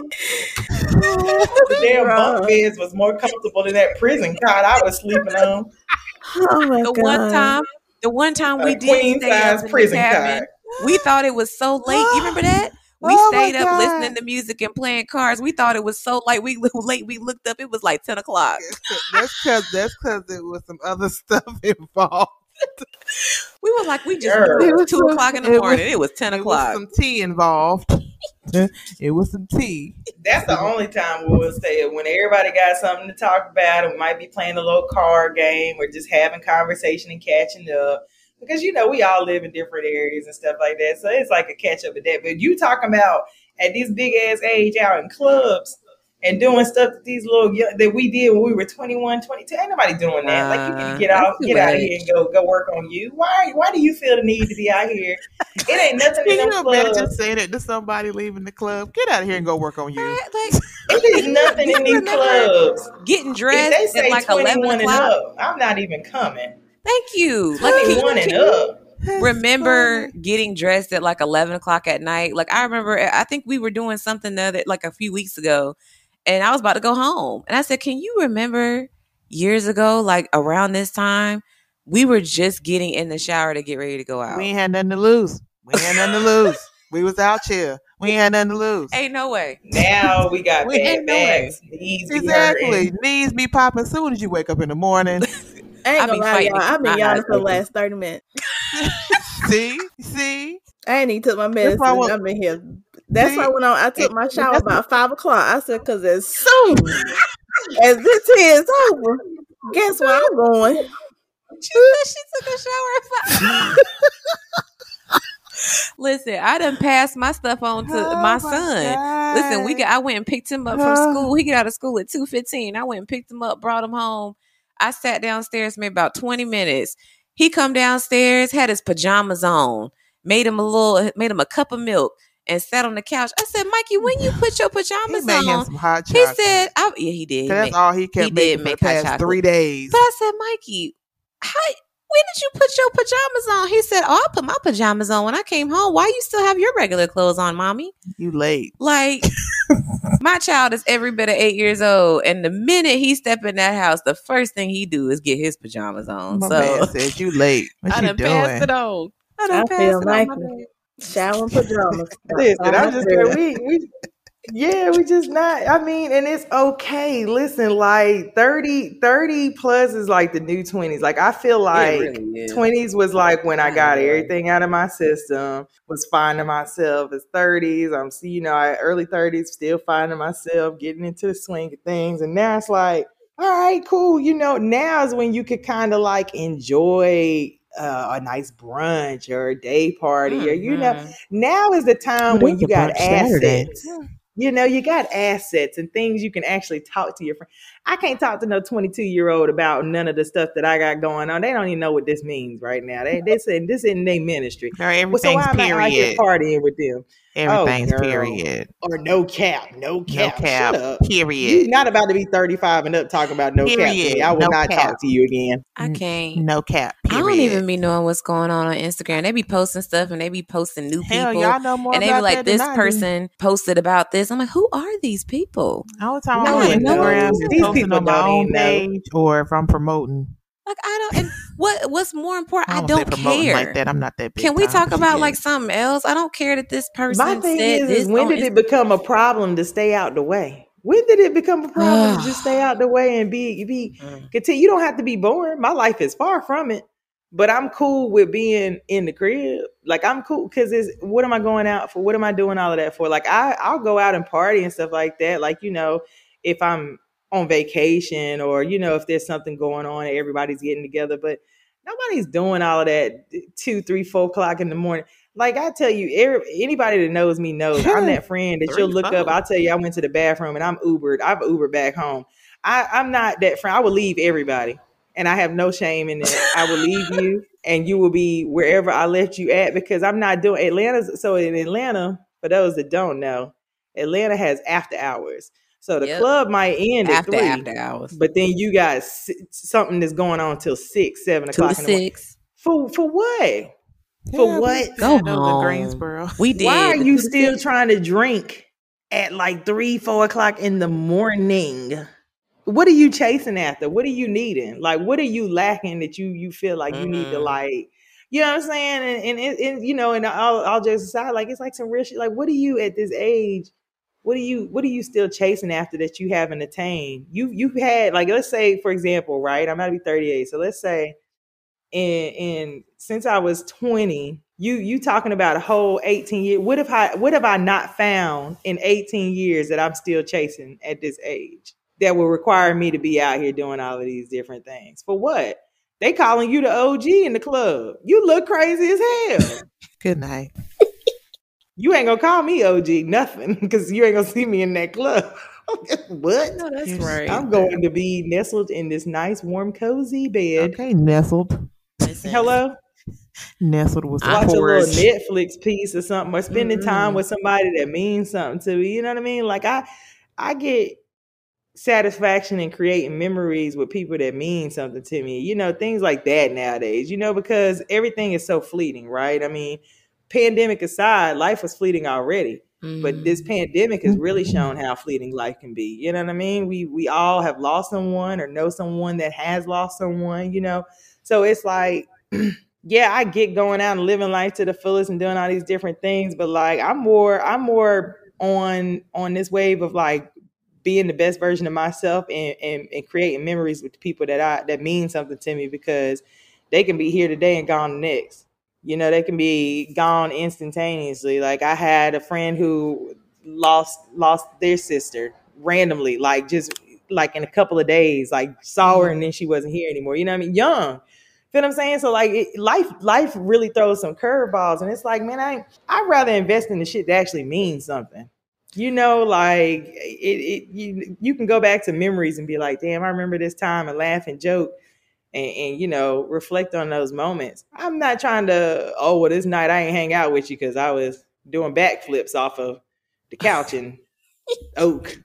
Bye. You know, I think, and to what you're saying too, Pop, I feel like some people, and I don't know, but just thinking about what you're saying, I think some people are also like avoiding themselves.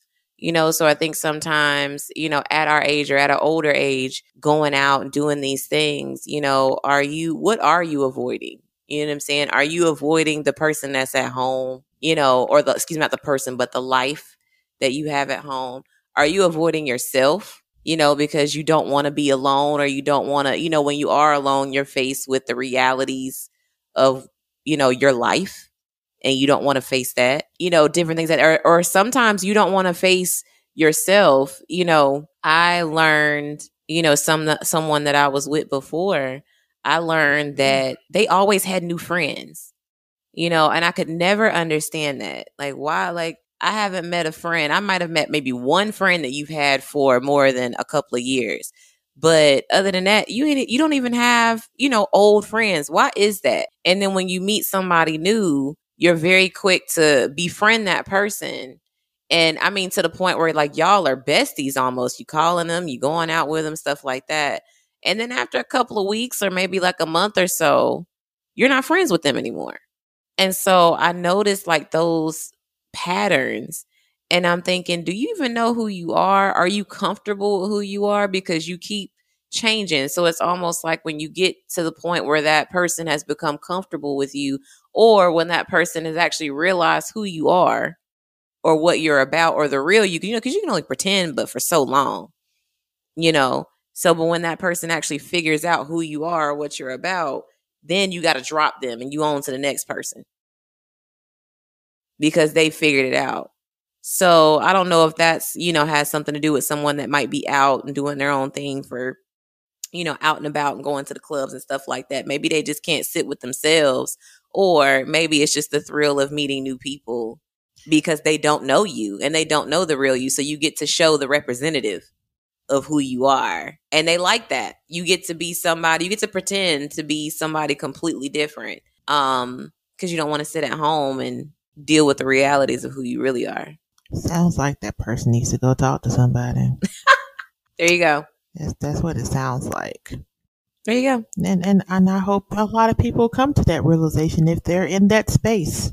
You have to make sure your aura is a nice color. Make sure your energy is nice and vibrant and flourishing. No, I love this. But yeah, all right. Well, this was a good conversation. Yeah, I'm glad I thought of it. I'm glad you did too. It's very important. I do think that, and not to go into the whole room, but I do think, just to sum it up, especially being, because I am a Black woman, so just speaking for myself, and Maya, me and you've had this conversation before, like a little bit of it. I do feel like as Black women, we do go through traumatic experiences as a culture or as Black women, like we talked about in the beginning. And I think that it is very important to touch on those things in order to move forward. And again, even culturally, things that happen in your home, happen, a lot of Black women were raised to be strong, and we're raised because we're raised by other strong Black women, so you're taught how to let, how to let your spouse be, or what to question, what not to, or even, it was funny, I was having a conversation with someone else, and I said something about how people are always saying Black women are angry, but nobody's asking why. People are so quick to say Black women are angry, like or the angry Black woman. But have we actually really sat down collectively and had a conversation as to why? Like, let's ask the question, why? I know when it was because you feel like you're showing up for everybody else and no one shows up for you. There you go. That's one. Let's. But I think it's an all-encompassing thing, right? It's layers to that. Yeah. But it's the conversation, at some point to be had. We ask you, like, the angry Black woman, like, but why?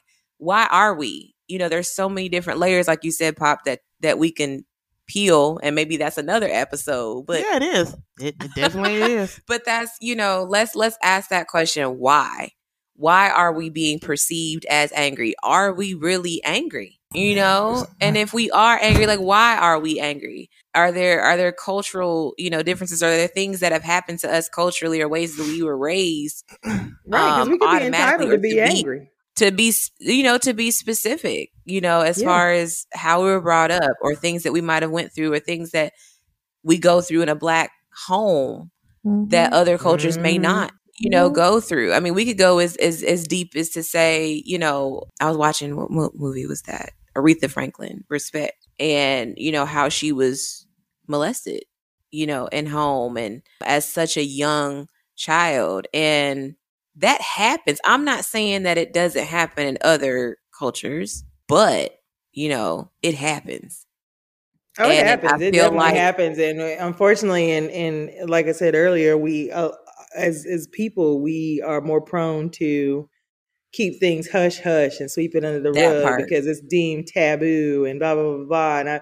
And I know a few people, and that's been their story. You know what I mean? And it's so heartbreaking to hear, but it's like, it happens more frequently than not. And I think that we have to get very real with the fact that if we really want real change, we have to start with ourselves.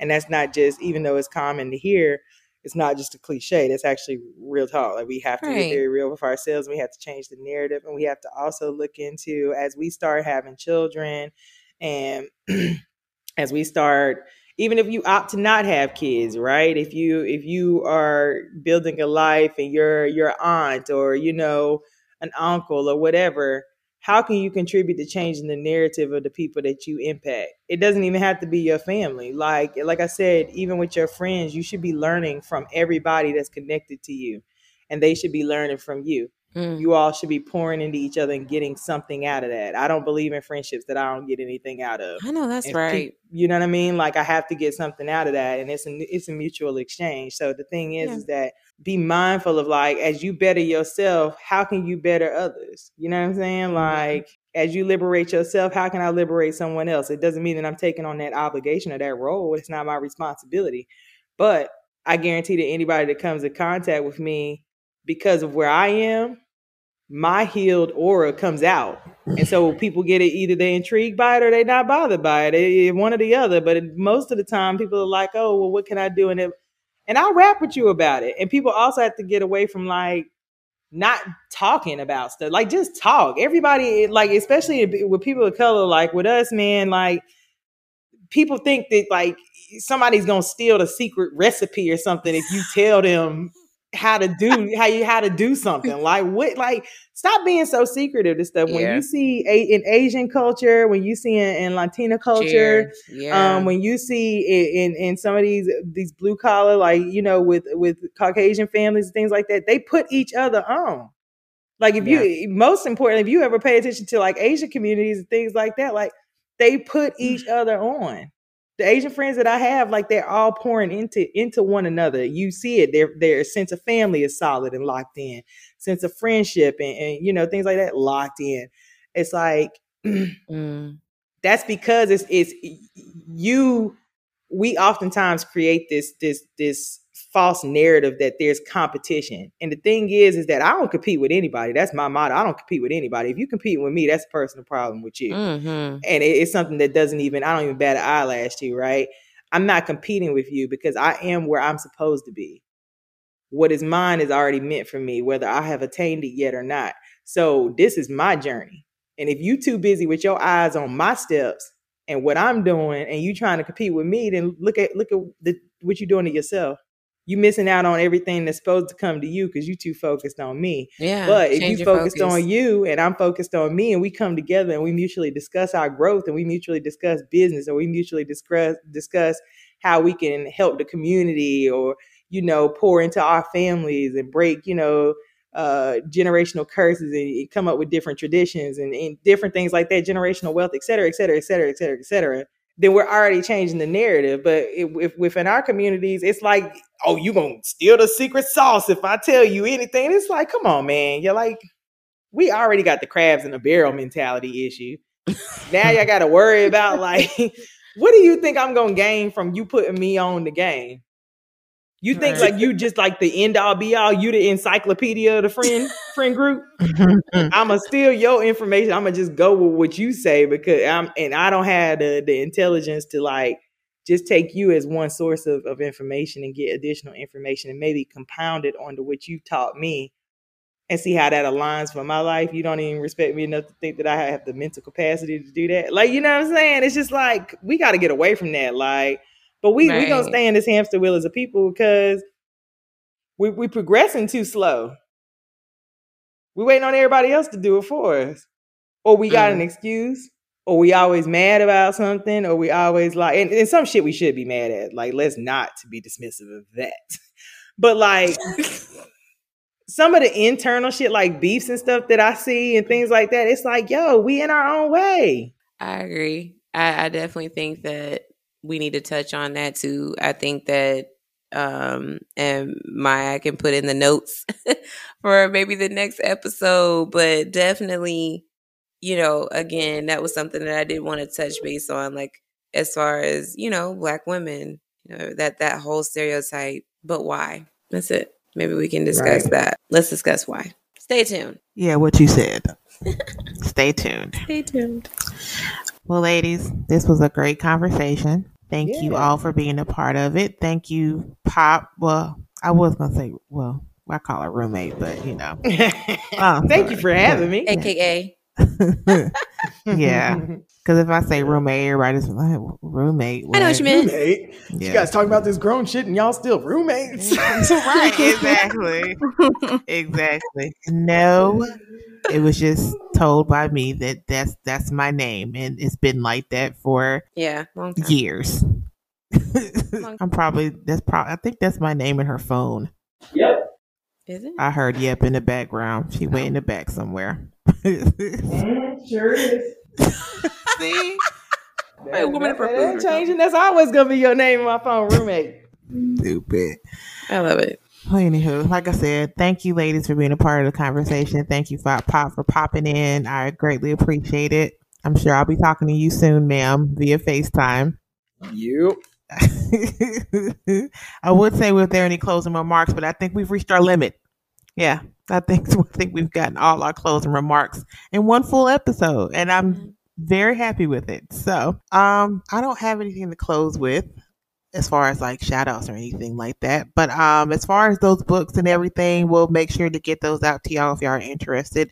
For all the readers following us. I'm about to get the podcast names mixed up. My bad. Slang and Serve is on the way. Everything begins with an S. I realized that like Oh, after a while, I was wow. like, damn, everything starts with an S. Yeah. I Oh, don't know. I don't know how it happened, but it happened. But either way. So yeah, so make We're sure here you now. follow the Instagram pages. Make sure you follow the Twitter pages. Turn your alerts on so that way you're aware of new episodes when they do come out. And that is all I had. Mm-hmm. So again, Yes, thank you, indeed. ladies. Yep. And yeah, oh no, it's Thursday. I'm about to say have a good weekend, but I'm off tomorrow, so All right. period. Yeah. Period. Must be nice. It's called it's my wellness day off, so that way I can focus on me. That's what this whole episode was about, right? Aw. Okay, yeah. Come on, focus wellness day. And I'm taking a Better wellness week. practice some Hello, mindfulness. and find some furniture because I need to get rid of my furniture. I need something new. Oh, I did just notice this. Yeah, I got a table today. It was a splurge purchase, Good. but you know, You need it. I needed a little table, something, Yeah. whatever. But anywho, It's healthy.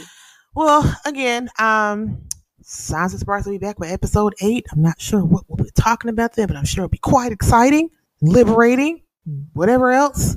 I can't think of any other. Yeah, there we go. Because I couldn't think of any other adjectives. But anywho, but anyway, thank you again, ladies. And I'll holler at y'all. All right. Until Bye. next time, guys. Bye. Good night. Which side is best for me? Which side is best for me? Which side is best for me?